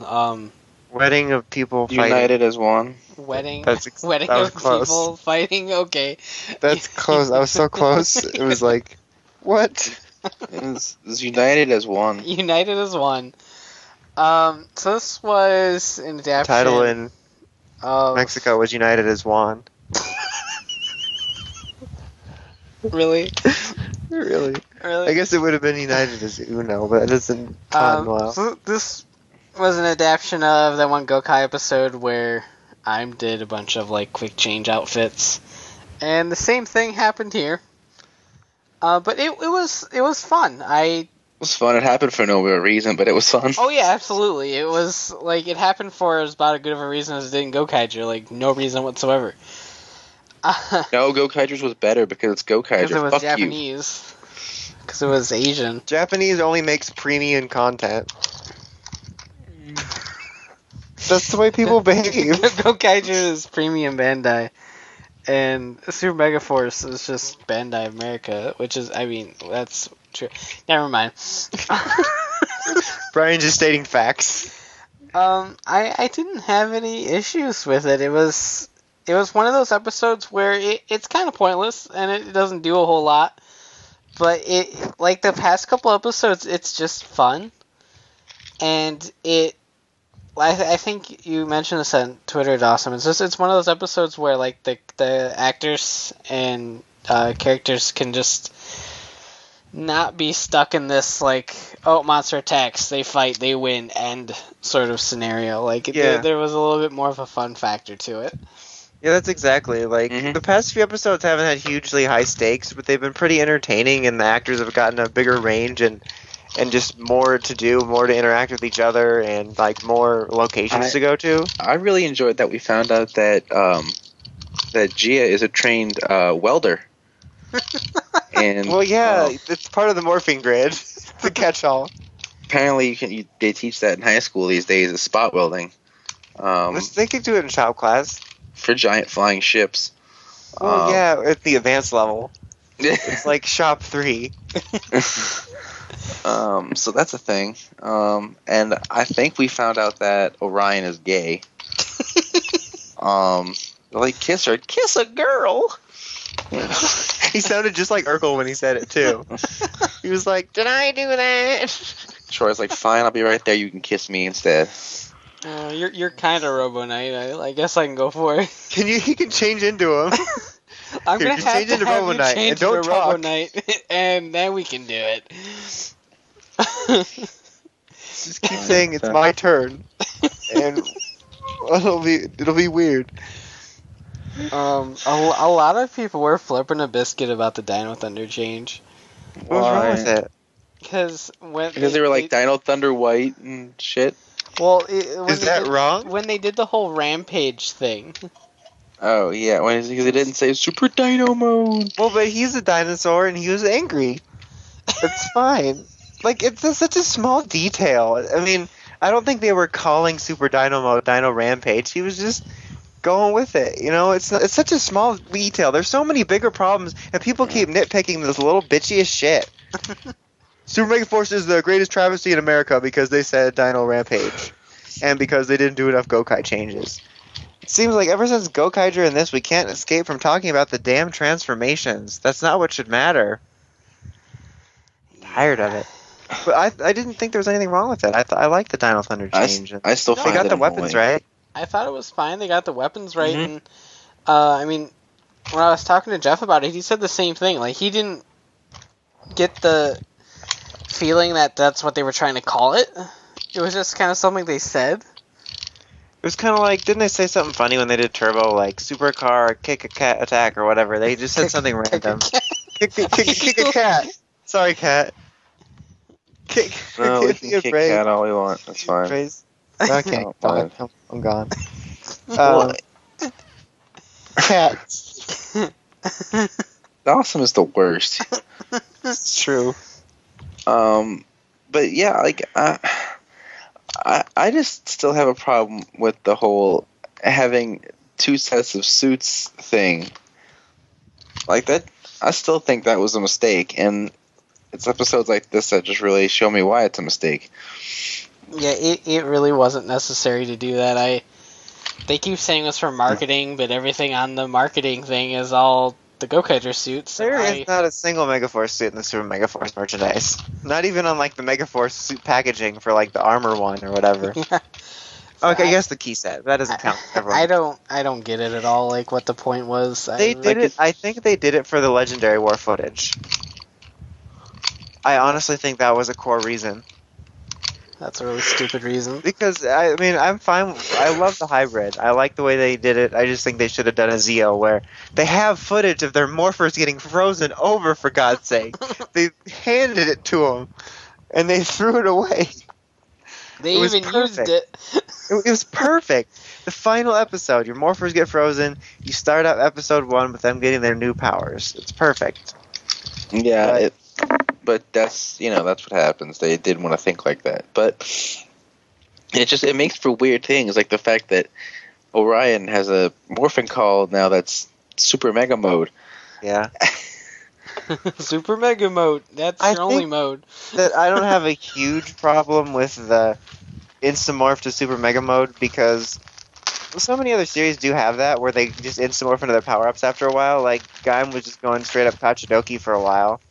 He didn't even bother Orange Arming it sometimes, and sometimes they'd morph straight to Jungle Master, or sometimes they just quick change. It's fine. Again, it's a small thing. Yeah. But I'm trying to think of what else was in the episode. The happiness staff. You need to get the happiness out of the I staff. gotta get the happiness out of the monster's staff. Here, let me hold that staff for you. It was too much. Michael Scott would have been flipping out. I was flipping out.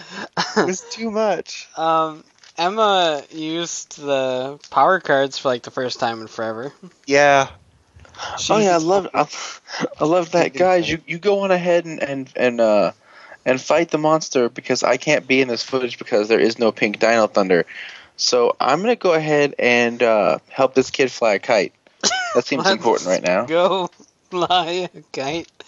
Up to the highest heights. Let's go Oh, damn it. fly a kite and Lord. send Look what I did. it soaring up through the atmosphere, up where the What the fuck air is is clear.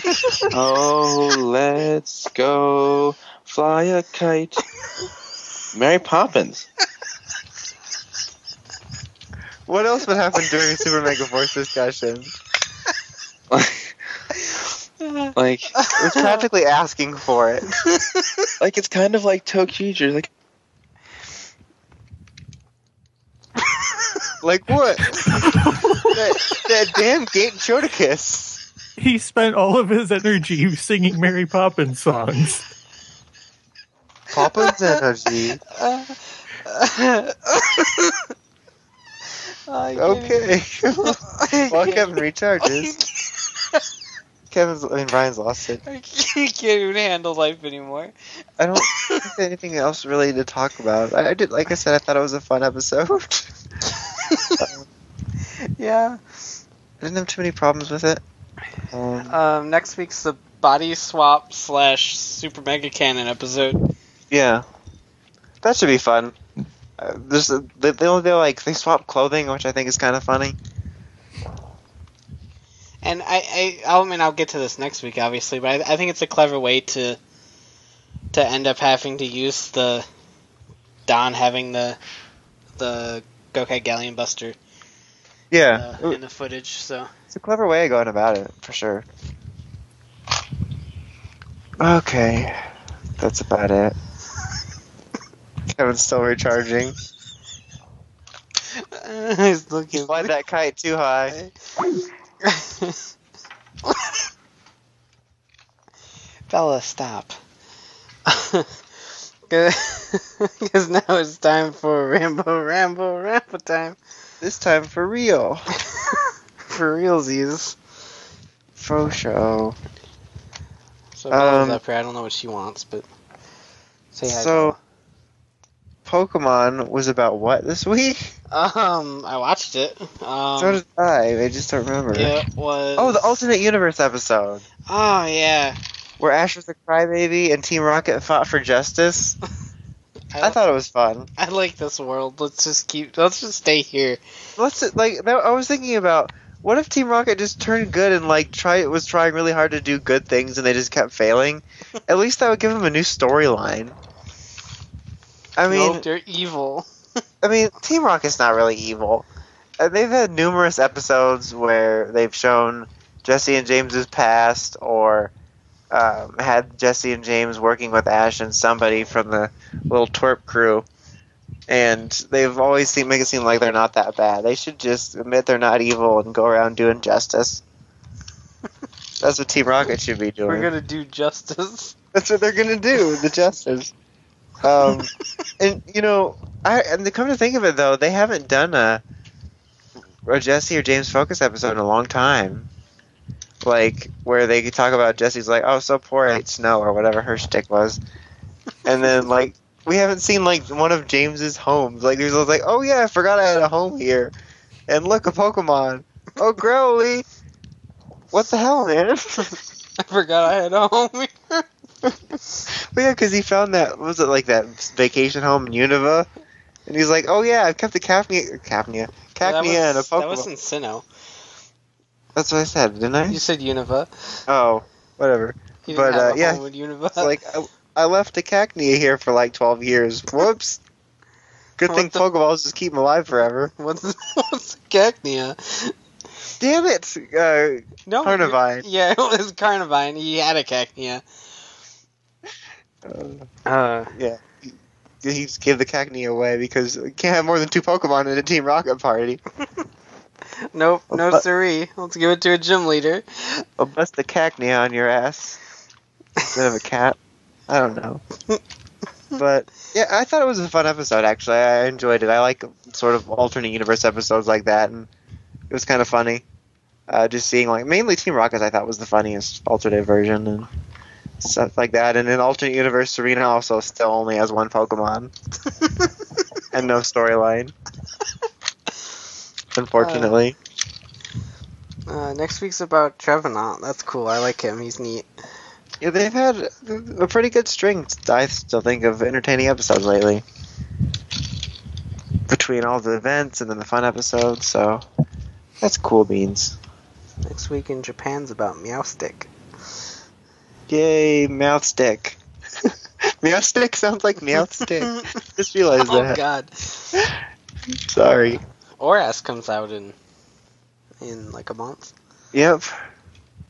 I'm so ready for a new Pokemon game. I downloaded my Giant Pumpkaboo today. I need to do that still. It's the first thing I've downloaded forever. I didn't get any of the other ones. I completely forgot about all of them.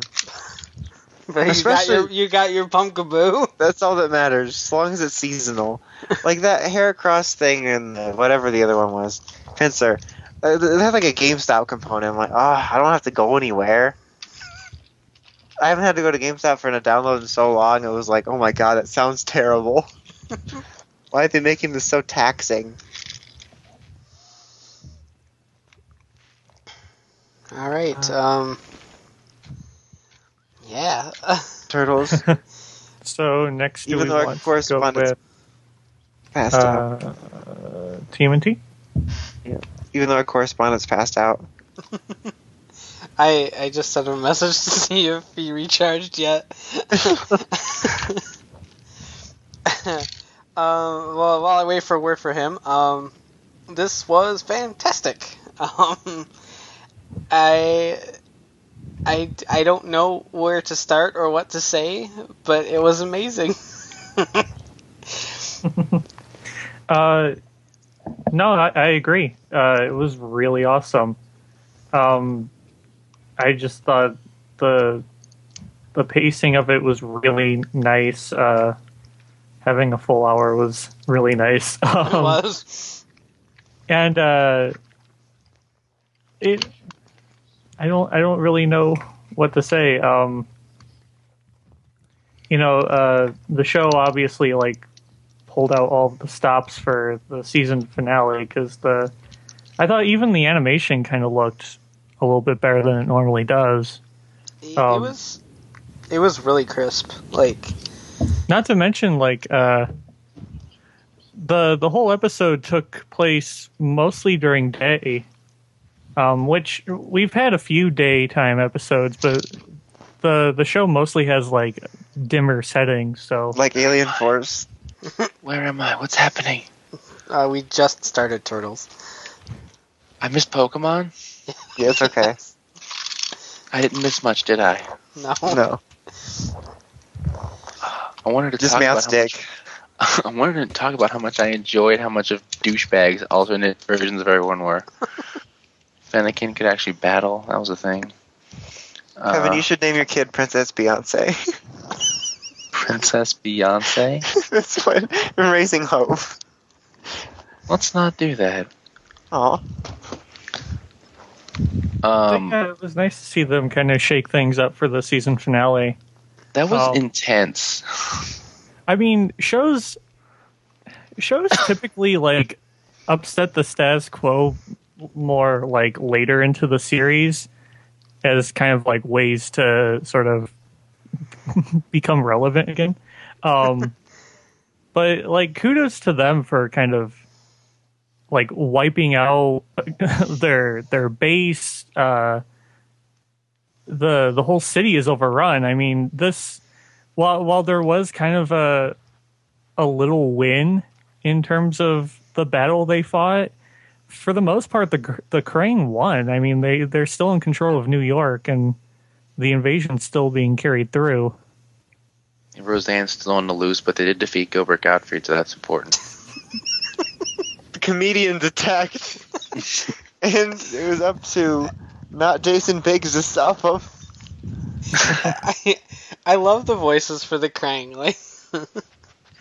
They fucking Roseanne and Gilbert Gottfried. Krang Subprime is the best spy. Oh, Jesus. Okay, so, good question. Do you think Irma's always been Gilbert Gottfried, or did Gilbert Gottfried abduct Irma at some point and replace Irma with himself? I'm lost. You're asking I don't know. I think Gilbert. Hold on. You're asking if I think Gilbert Gottfried's always been a teenage girl, or if he abducted a teenage girl and then took her place. Yes. I think Gilbert Gottfried's always been a teenage girl. April did mention that she's been her friend for the past year. Yeah, so she could have been a transfer student or something. More like a transvestite. Get it? Well, it was Gilbert Gottfried. Well, Daolon Wong did mention something about some kind of, latent power within Irma. I guess that was foreshadowing that she's a Krang? I don't. Maybe. Yeah. I was expecting her to do some sort of magical thing, and then she just turned into a Krang instead. So. I can honestly say I did not see that coming for the finale. I did enjoy Leatherhead fighting though. That was fun. Oh my god, he was so brutal in his fight against Shredder. Like when he went to save Splinter and he just like picked Shredder up in like by his mouth and just kept slamming him down again and again. It was really great. And he like did nothing. I'm like, dude, Shredder's getting owned, and then Shredder just like gets up and like just beats the shit out of Leatherhead. I'm like, Shredder, what is wrong with you? Shredder's like, haha, I'm Kilowog. And once again, they did the Leo gets injured in storyline, and then they run away, kind of like they do with every Turtles. That's not the '87, except in the movie it was Raph. But according to Kiefer, they're using that battle to explain that his voice was like his windpipe was crushed or something, so that's why his voice is going to be different. It's like a total soap opera thing. Oh man, his face was beat up beyond recognition. Crap, he turned into someone else. Quick, get Flabber to cast a spell so he looks different. So that's cool. It's like, if you're Jason Biggs' clone and your windpipe gets crushed, you turn into Seth Green, and then you just get to look the same forever. Seriously, Seth Green looks the same now as he did when he was on Buffy. It's insane. Dude's immortal. Classic Oz. Jumping back to the fight scenes, like Turtleneck. all of them were amazing. Like fucking Splinter had like DBZ shit going on. Splinter's a beast. Literally. And Leo went total god mode on everyone. Like, oh. I really want to toy the turtleneck. Turtleneck is awesome. I just love Mikey, like, fangasming over a giant robot. To be fair, we all would. Yeah, I know.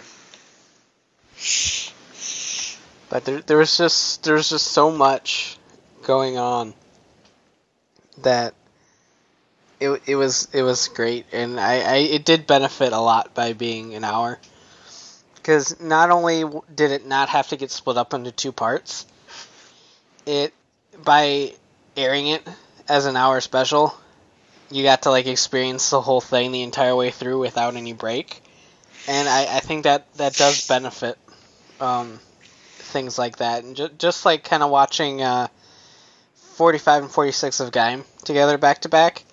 Watching it in a chunk like that really does sort of enhance the viewing experience, I think. So I'm glad that they did it like that instead of making us wait.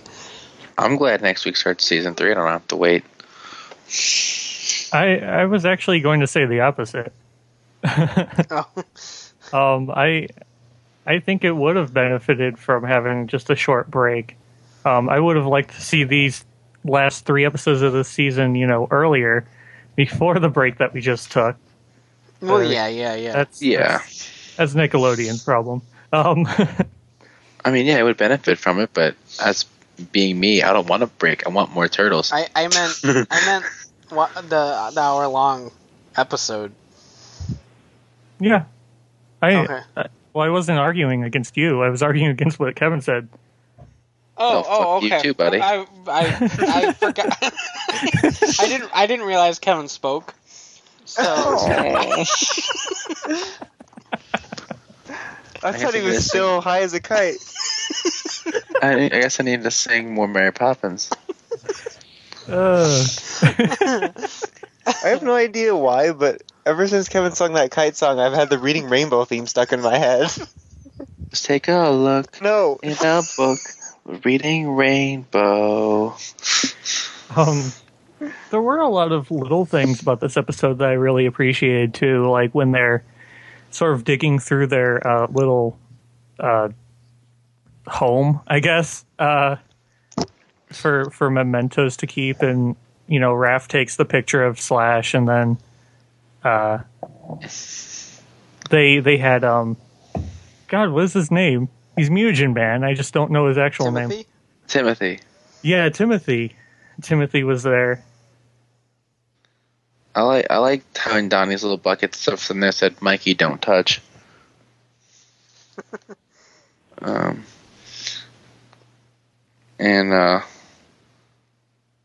let's see what else. I'm trying to think of what else.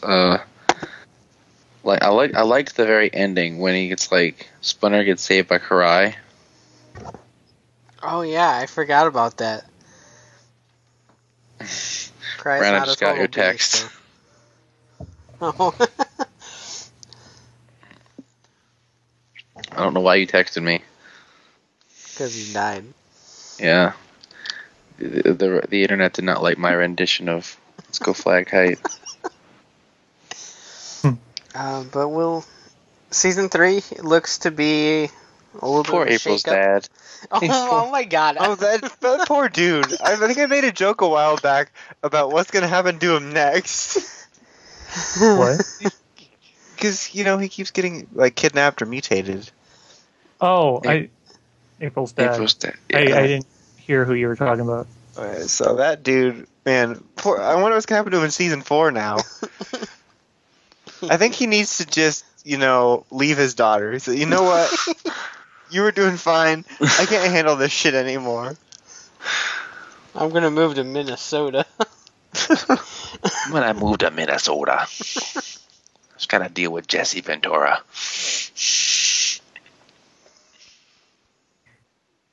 So I feel like there's other shows that we probably have to talk about. Who? What? Wait, what? What? I said who? Like Doctor Who? Yeah. Oh, because I just heard Who, so I thought you got cut off, and I thought the Doctor got taken care of. So yeah, I love this episode. I mentioned last week that I really like episodes where the Doctor's sort of in a real world environment where he has to just sort of interact with people, and it just ends up being a lot of fun. And I thought this episode was great. I liked when he was outside the window trying to correct Clara when she was teaching. Oh, yeah, and she thought it was going to be some crazy explanation, but it was just about the publishing date, and he's like, it's in the back of the book. Then there's just so I had many a writer's funny... bio, and I read it, and it said it in there. I don't know what the fuck your problem is. There was just so many funny, one-liners in this episode, and I love that he had that sign that just said, keep out humans, and he's like, never make a sign when you're angry. I love 12 so much. That robot was creepy though. I think fucking vaporized that cop guard guy.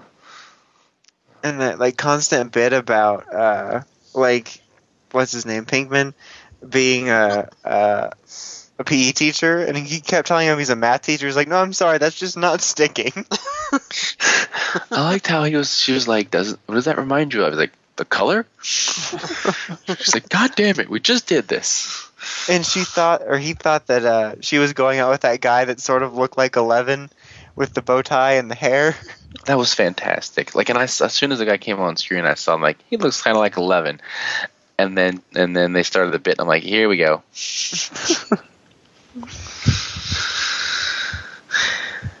Here we go. I was trying to think. There were so many little but lines. It fits with his little bit at the beginning of I'm not your boyfriend. When he first regenerated. Yeah, he's like, I'm not your boyfriend, Clara. I'm trying to remember some other lines. This reminds me when I'm trying to remember Mikey's lines, because there were so many good ones in this episode that I just really thought were funny. Damn it. This is the worst. So is your mother. No, but other than not remembering lines, it was a pretty entertaining episode. The monster of the day or whatever wasn't really anything that special in terms of an amazing storyline, but I really did think that was the focus of it. I thought the whole Jesse Pinkman guy jumping over the robot was kind of cheesy at the end. I think your mom's kind of cheesy, so. Oh my god. I'm just saying. What else? Am I the only one that really isn't a huge fan of him?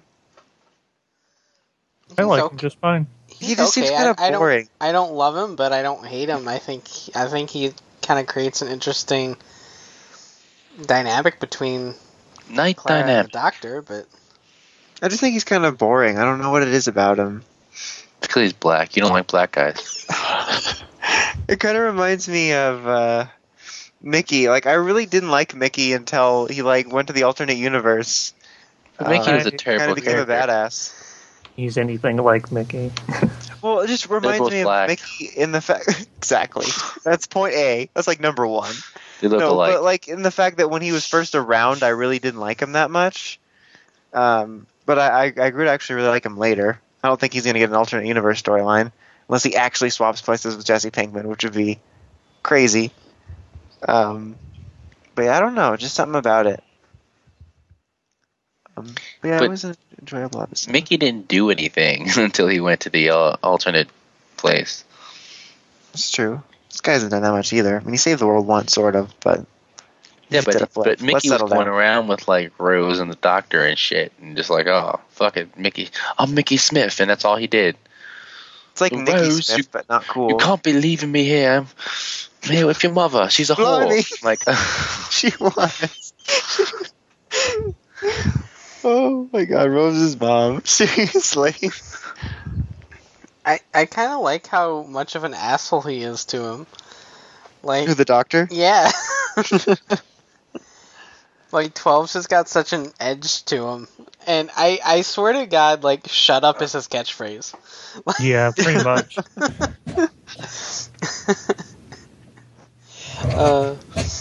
I dig it.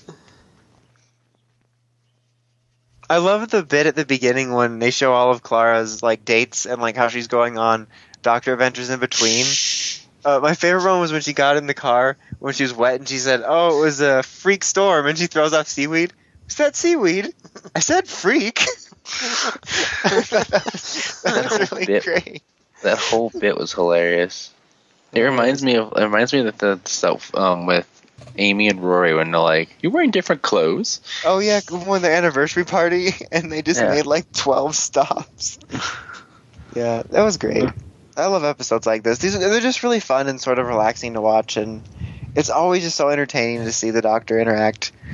Because and all the Doctors have had a sort of different way with like how they interact with the world. Like this one, he seems like he's more easily able to fit in, and he's just more generally annoyed at everything. Whereas 11 was just such an alien, and 10's method was, erasing his memory, acclimating to society.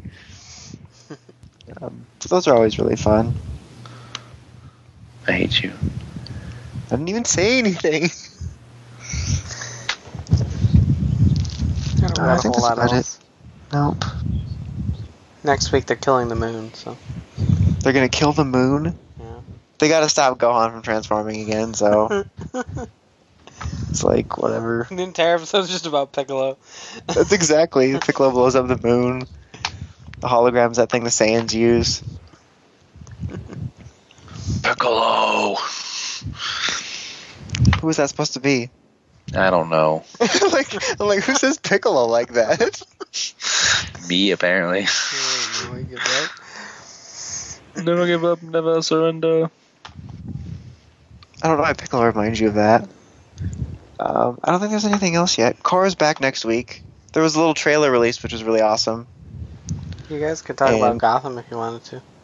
You know what's awesome is the picture, the new mental image I have in my head of George. It's basically, I wanted to say this earlier and I forgot, but I was listening to, I was on Twitter. I saw something he said. He was listening to Twitter. I was listening to Twitter. I had, my new image in my head of George is him, because he posts pictures of himself on Twitter. So it's just him as like a gay Babe Ruth. Gabe Ruth. But with like what do you call it? Like a Whacker Wilson wig, riding a Segway. That's what, like, because he's the Whacker Wilson persona, because I guess that's a thing we're doing. And so Wait, what does the baseball Whacker Wilson uniform. wig look like? Because isn't his hair just like shaved, or is it like when he had the blue wig? No, like the blue wig. Okay. Like This is the important. wig, he's got the wig, and he's got a baseball uniform on, like Babe Ruth, because that's kind of what George reminds me of. It's just like if Babe Ruth were gay, Right. and like in a good way, not like a bad like he just goes around like molesting people kind of way, and then riding around on a Segway in a mall. I think that would be George. So he's like Paul Blart, but he's like Paul Blart mixed with Whacker Wilson, and that's my new image. Mixed with Gabe Ruth. Exactly. Just George rides around with a blue wig and a baseball uniform on a Segway through malls. I want to see his reaction to that sentence now. It was purely just to get a reaction on Twitter. This is a joke. It's going to take a little while to pay off. I got all the patience, buddy. I got all the patience. And none of the medical training. You see, because patience. I get it. Yeah. Because patience is like patience. My puns get as much laughs as Dawson's. I get internal laughs. I hate everything. No, that's called ulcers, Dawson. That's not laughter. That's ulcers. But yeah, Gotham. I really enjoyed it. Both episodes that have been out so far. I agree with some people are saying that they did beat us over the head a bit in the first episode with a lot of characters and like references to who characters are. It's not like a huge deal, but there was quite a bit of them. I mean, we had obviously Bruce Wayne, and then it was going to be Catwoman, Selena Kyle, and then the Riddler was in it. I watched this show with my brother, and every time Selena's on screen, he's like, "Who is this cat-like girl?" And, she needs a name. I think Cat-like Girl works. It's a good name. I know. Feline woman. Perfect. Nailed it. Or we could just call her the Cat's Meow. No? It's too much. Too far. It's always one too far. What about Pussy Lady? Oh my god. Who else was in it? They had that guy that I don't know if he's the Joker or not, but there was sort of a subtle reference there. Obviously, the Penguin's in it, but he's gonna be the main character. Poison Ivy. Poison Ivy was in it. But yeah, there was quite a few references. But I have to say, I really like the guy they have playing Penguin, who was in Accepted. He was like the crazy blonde-haired guy that showed up at the door the first thing, and I couldn't unsee that for a while. But he does a really good Penguin. Like, yeah, I like really him quite a bit.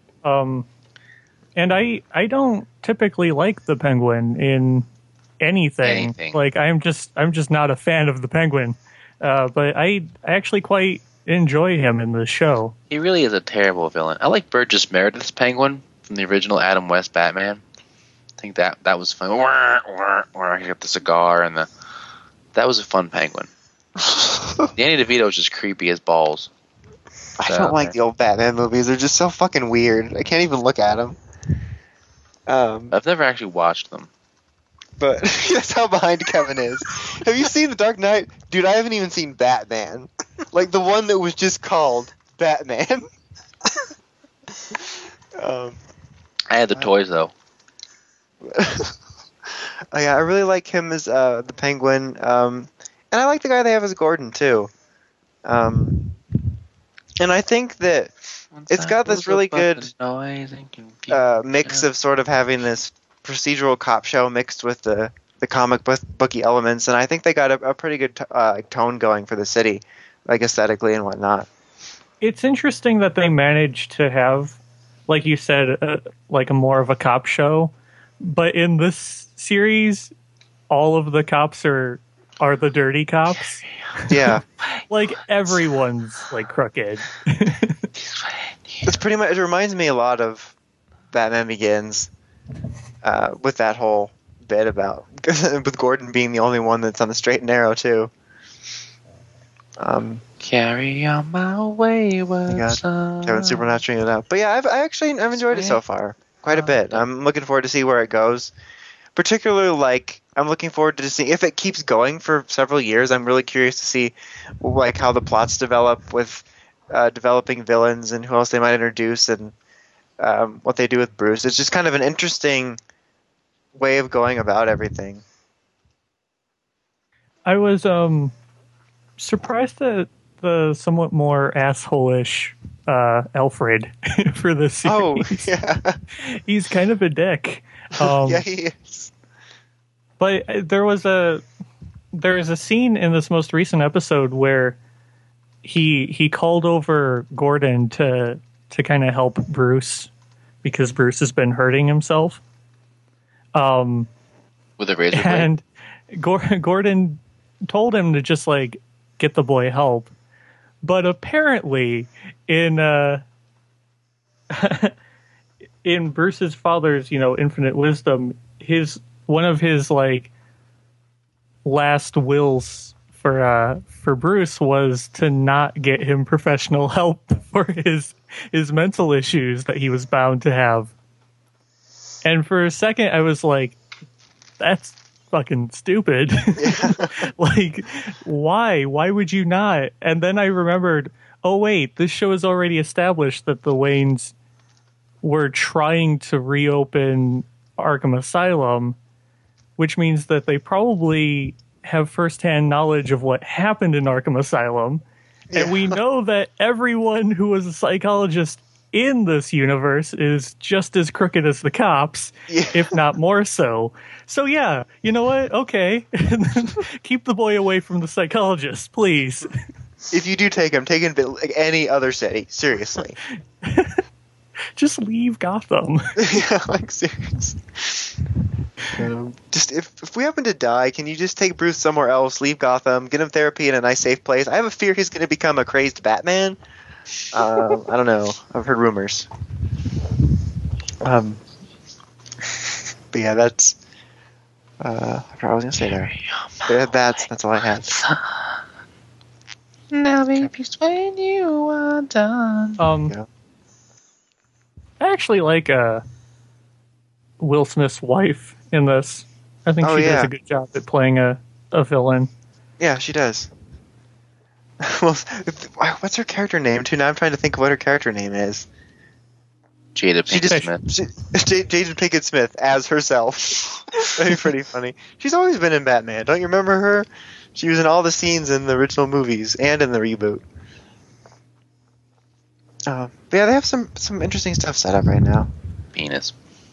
And it's funny because, I am a Batman fan, but I'm not like super into it where I know lots of things. So I never out of any of the things that I remember, I don't remember who murdered his parents and like why it was important. It was that one guy, that criminal guy. They gave him a name. The one that stole the money from that's Spider-Man. Sandman. There's Sandman. In this one, they're going to bring Sandman in again. And he did it because he needed to buy a loaf of bread for his daughter. Dawson isn't actually a Batman fan. He's just more of a Superman guy. Yeah, clearly. I actually really did like Man of Steel. Quite a lot, actually. But yeah, it's going to be Sandman, actually. So that's already solved. Brian just solved it. Oh, that was so dumb. So dumb. So dumb. So dumb. I think that's next week. Like I said, Cora's back next week. Arrow and The Flash are going to be starting next week. Did you finish Supernatural yet? Not yet. Oh my god! How far are you? I got like 4 episodes or 5 or something. So you got the Snooki? Yeah, she's a Crossroad Demon. That shit was awesome. Yeah, I only have a few left. Like Snooki, yeah, makes sense. What was Paris Hilton again? I was trying to remember what she was the other day. She was some sort of like demigod or something. I don't remember anymore. Because she was an episode where she was turning into all the like wax statues because she needed to be worshipped because she was some sort of god or something. Yeah, I'd block out Paris Hilton. But that was pretty funny. Like when I mentioned to you when they mentioned it, I thought that it was just a funny line that she turned into Paris Hilton. I didn't know that she was going to be in the episode. Yeah, no, she was there. Because those girls were just reporting the crime. They're like, "Now, who attacked you?" It's Paris Hilton.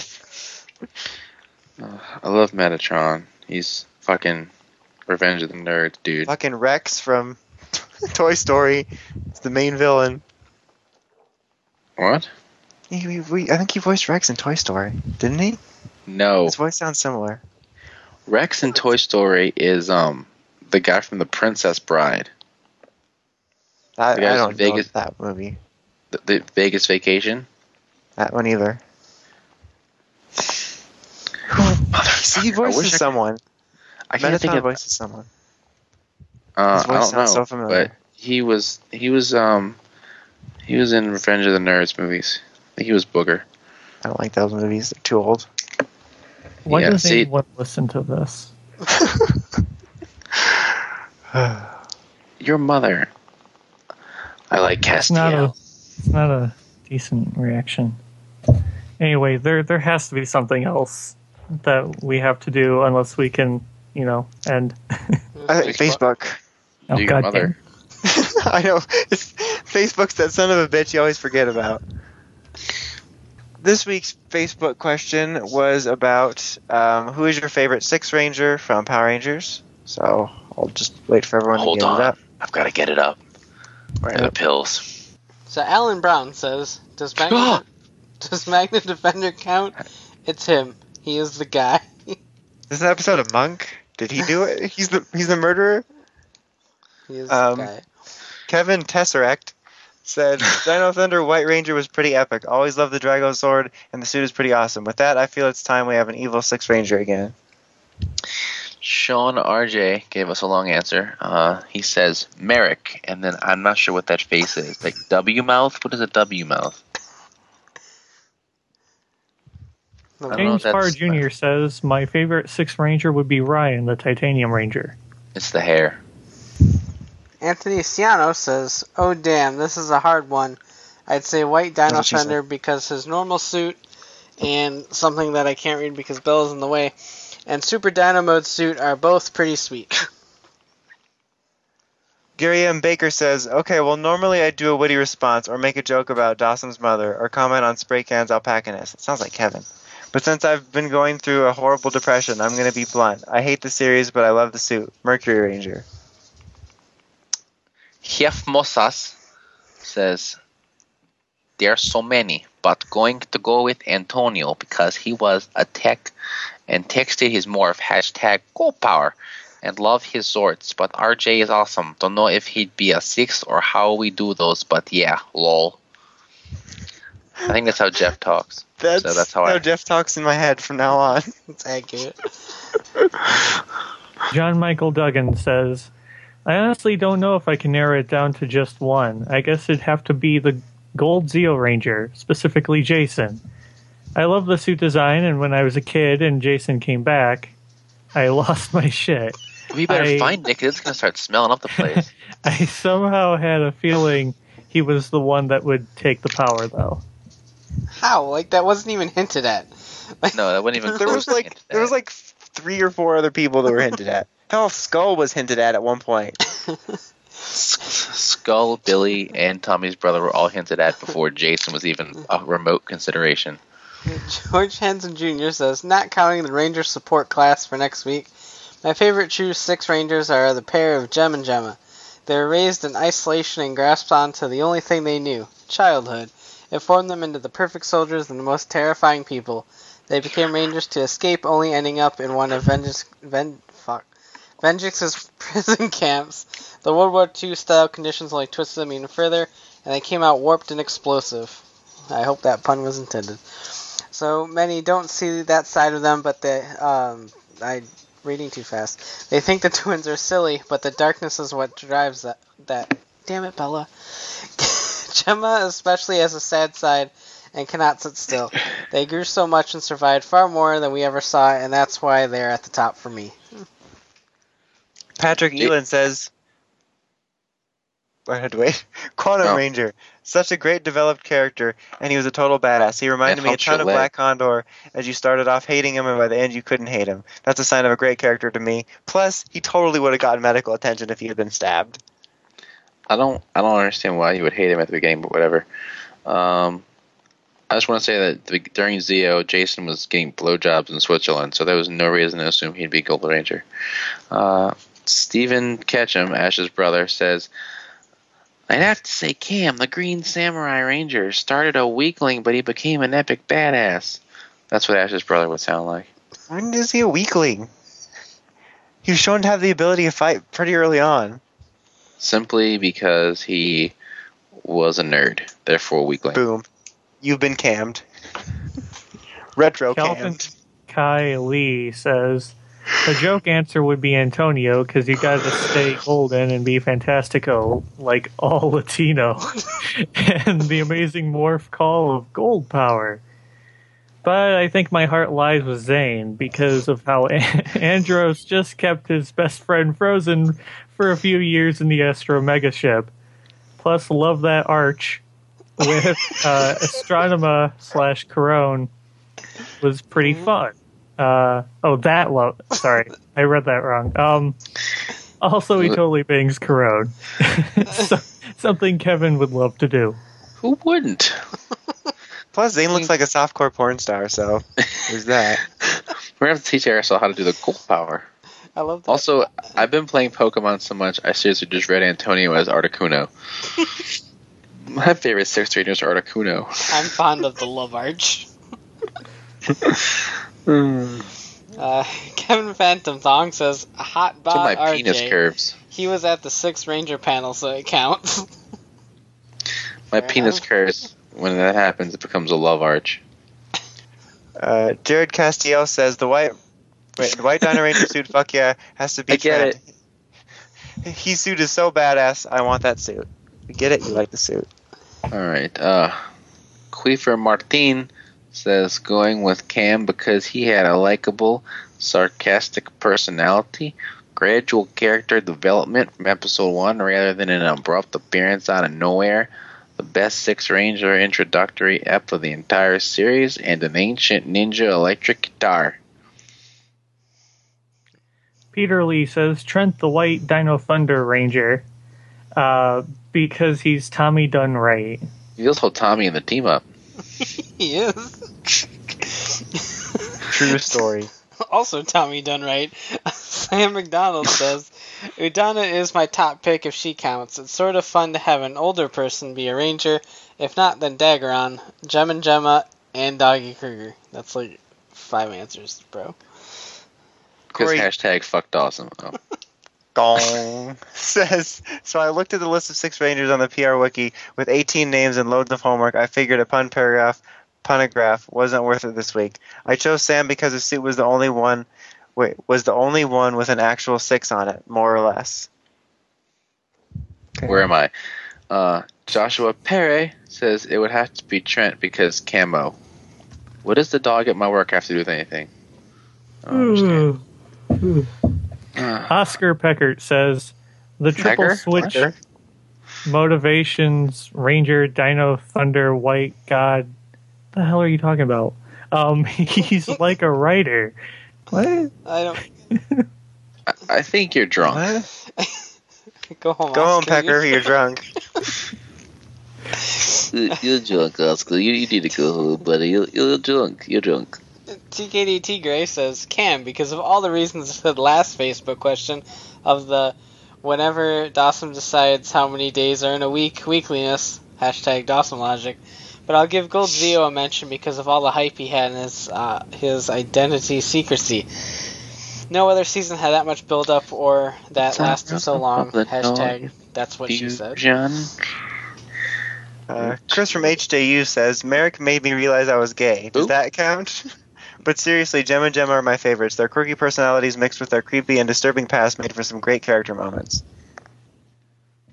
I don't blame you for going gay for Merrick. Just want to put that out there. His voice is insane. He's from Texas, okay? Christian Shear says, I fucking hate you.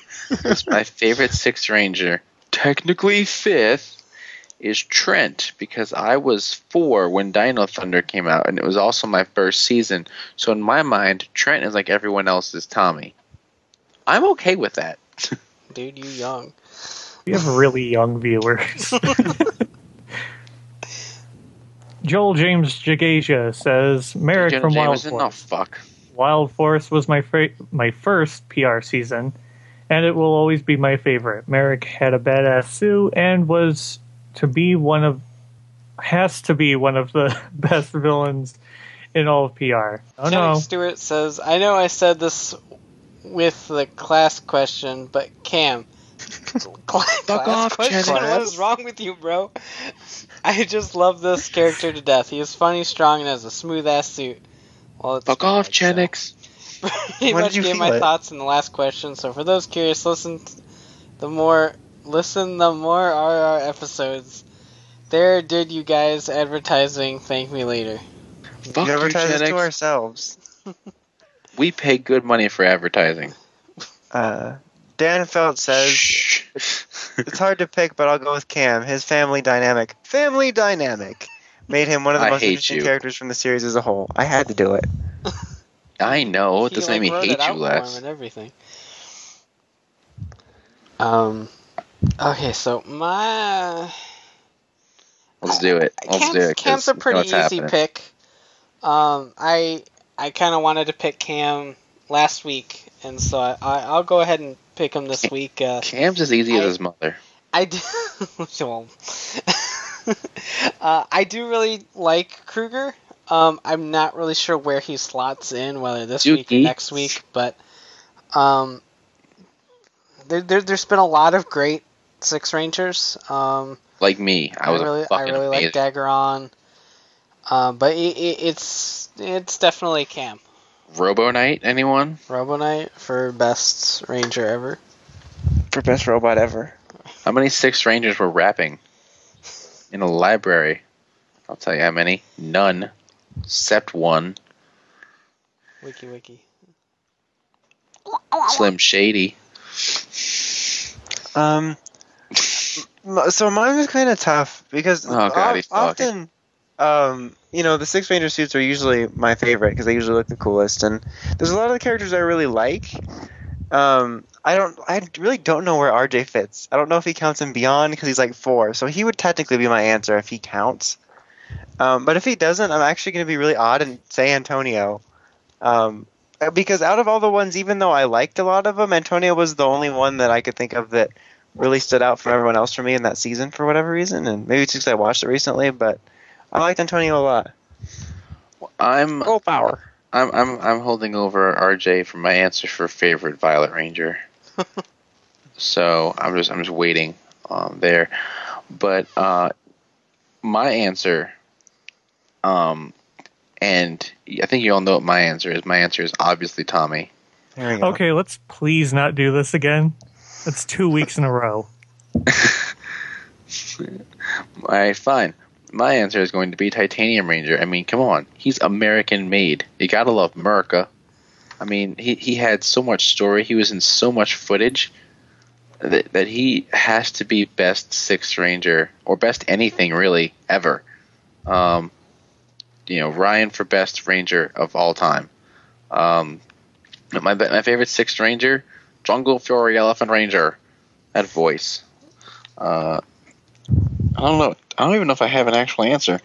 Cam Cam? got so far away from himself, he can't even figure it out. I'm sitting here playing Pokemon Platinum because I was bored.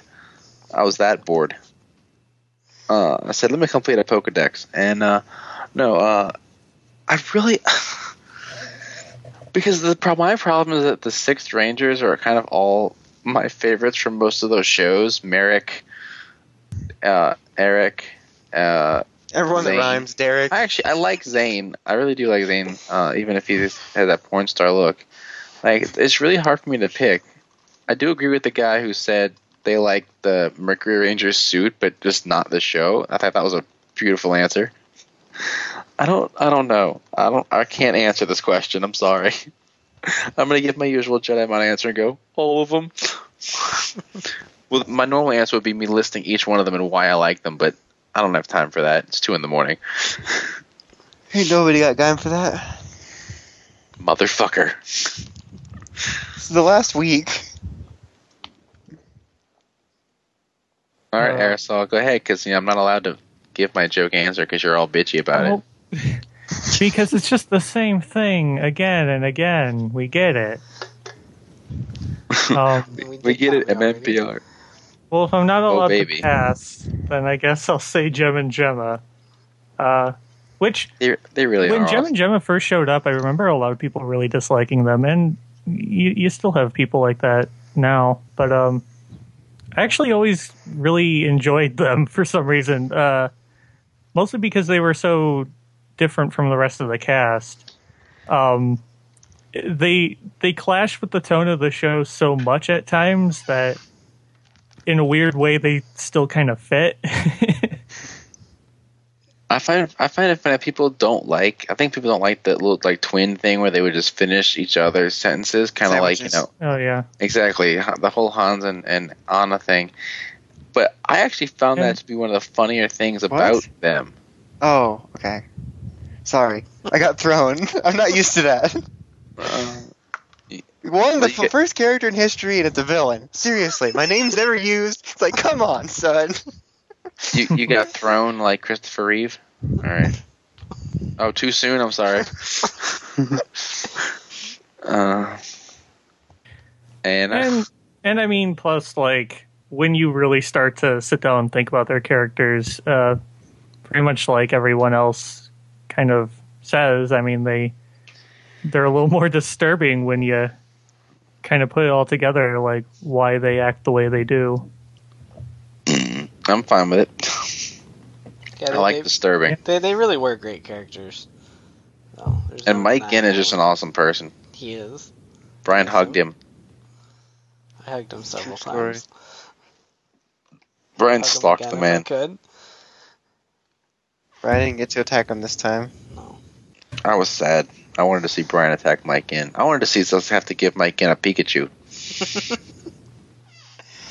Now it's time for Final Thingies. I have a thingy and it's not final. I totally would have bought a Pikachu just to give to Mike Ginn. I would have too. I like how you stop to do final thingies and then continue the same conversation. Sorry, it was important. It was important. It's very important. It's Pikachu. Team Rocket for Justice. As per usual, the Facebook question is not going to be next week. It's week after next, and it's going to be sort of George, this get it right. This catch-all, like anybody else. Like it could be people like Cat Ranger or Wolf Warrior or Blue Centurion, just kind of like Defender of Truth. Who's your favorite? Whoever the fuck else is essentially who's going to be. So that's going to be that. And I thought that would be the last one, but I might do a villains one after that. We'll see. For the Power Rangers category, at least. Who's your favorite villain in the category of Power Rangers? Your favorite villain in the category? Tommy. Spoilers. Yeah, so that's that. Well, okay, Bella.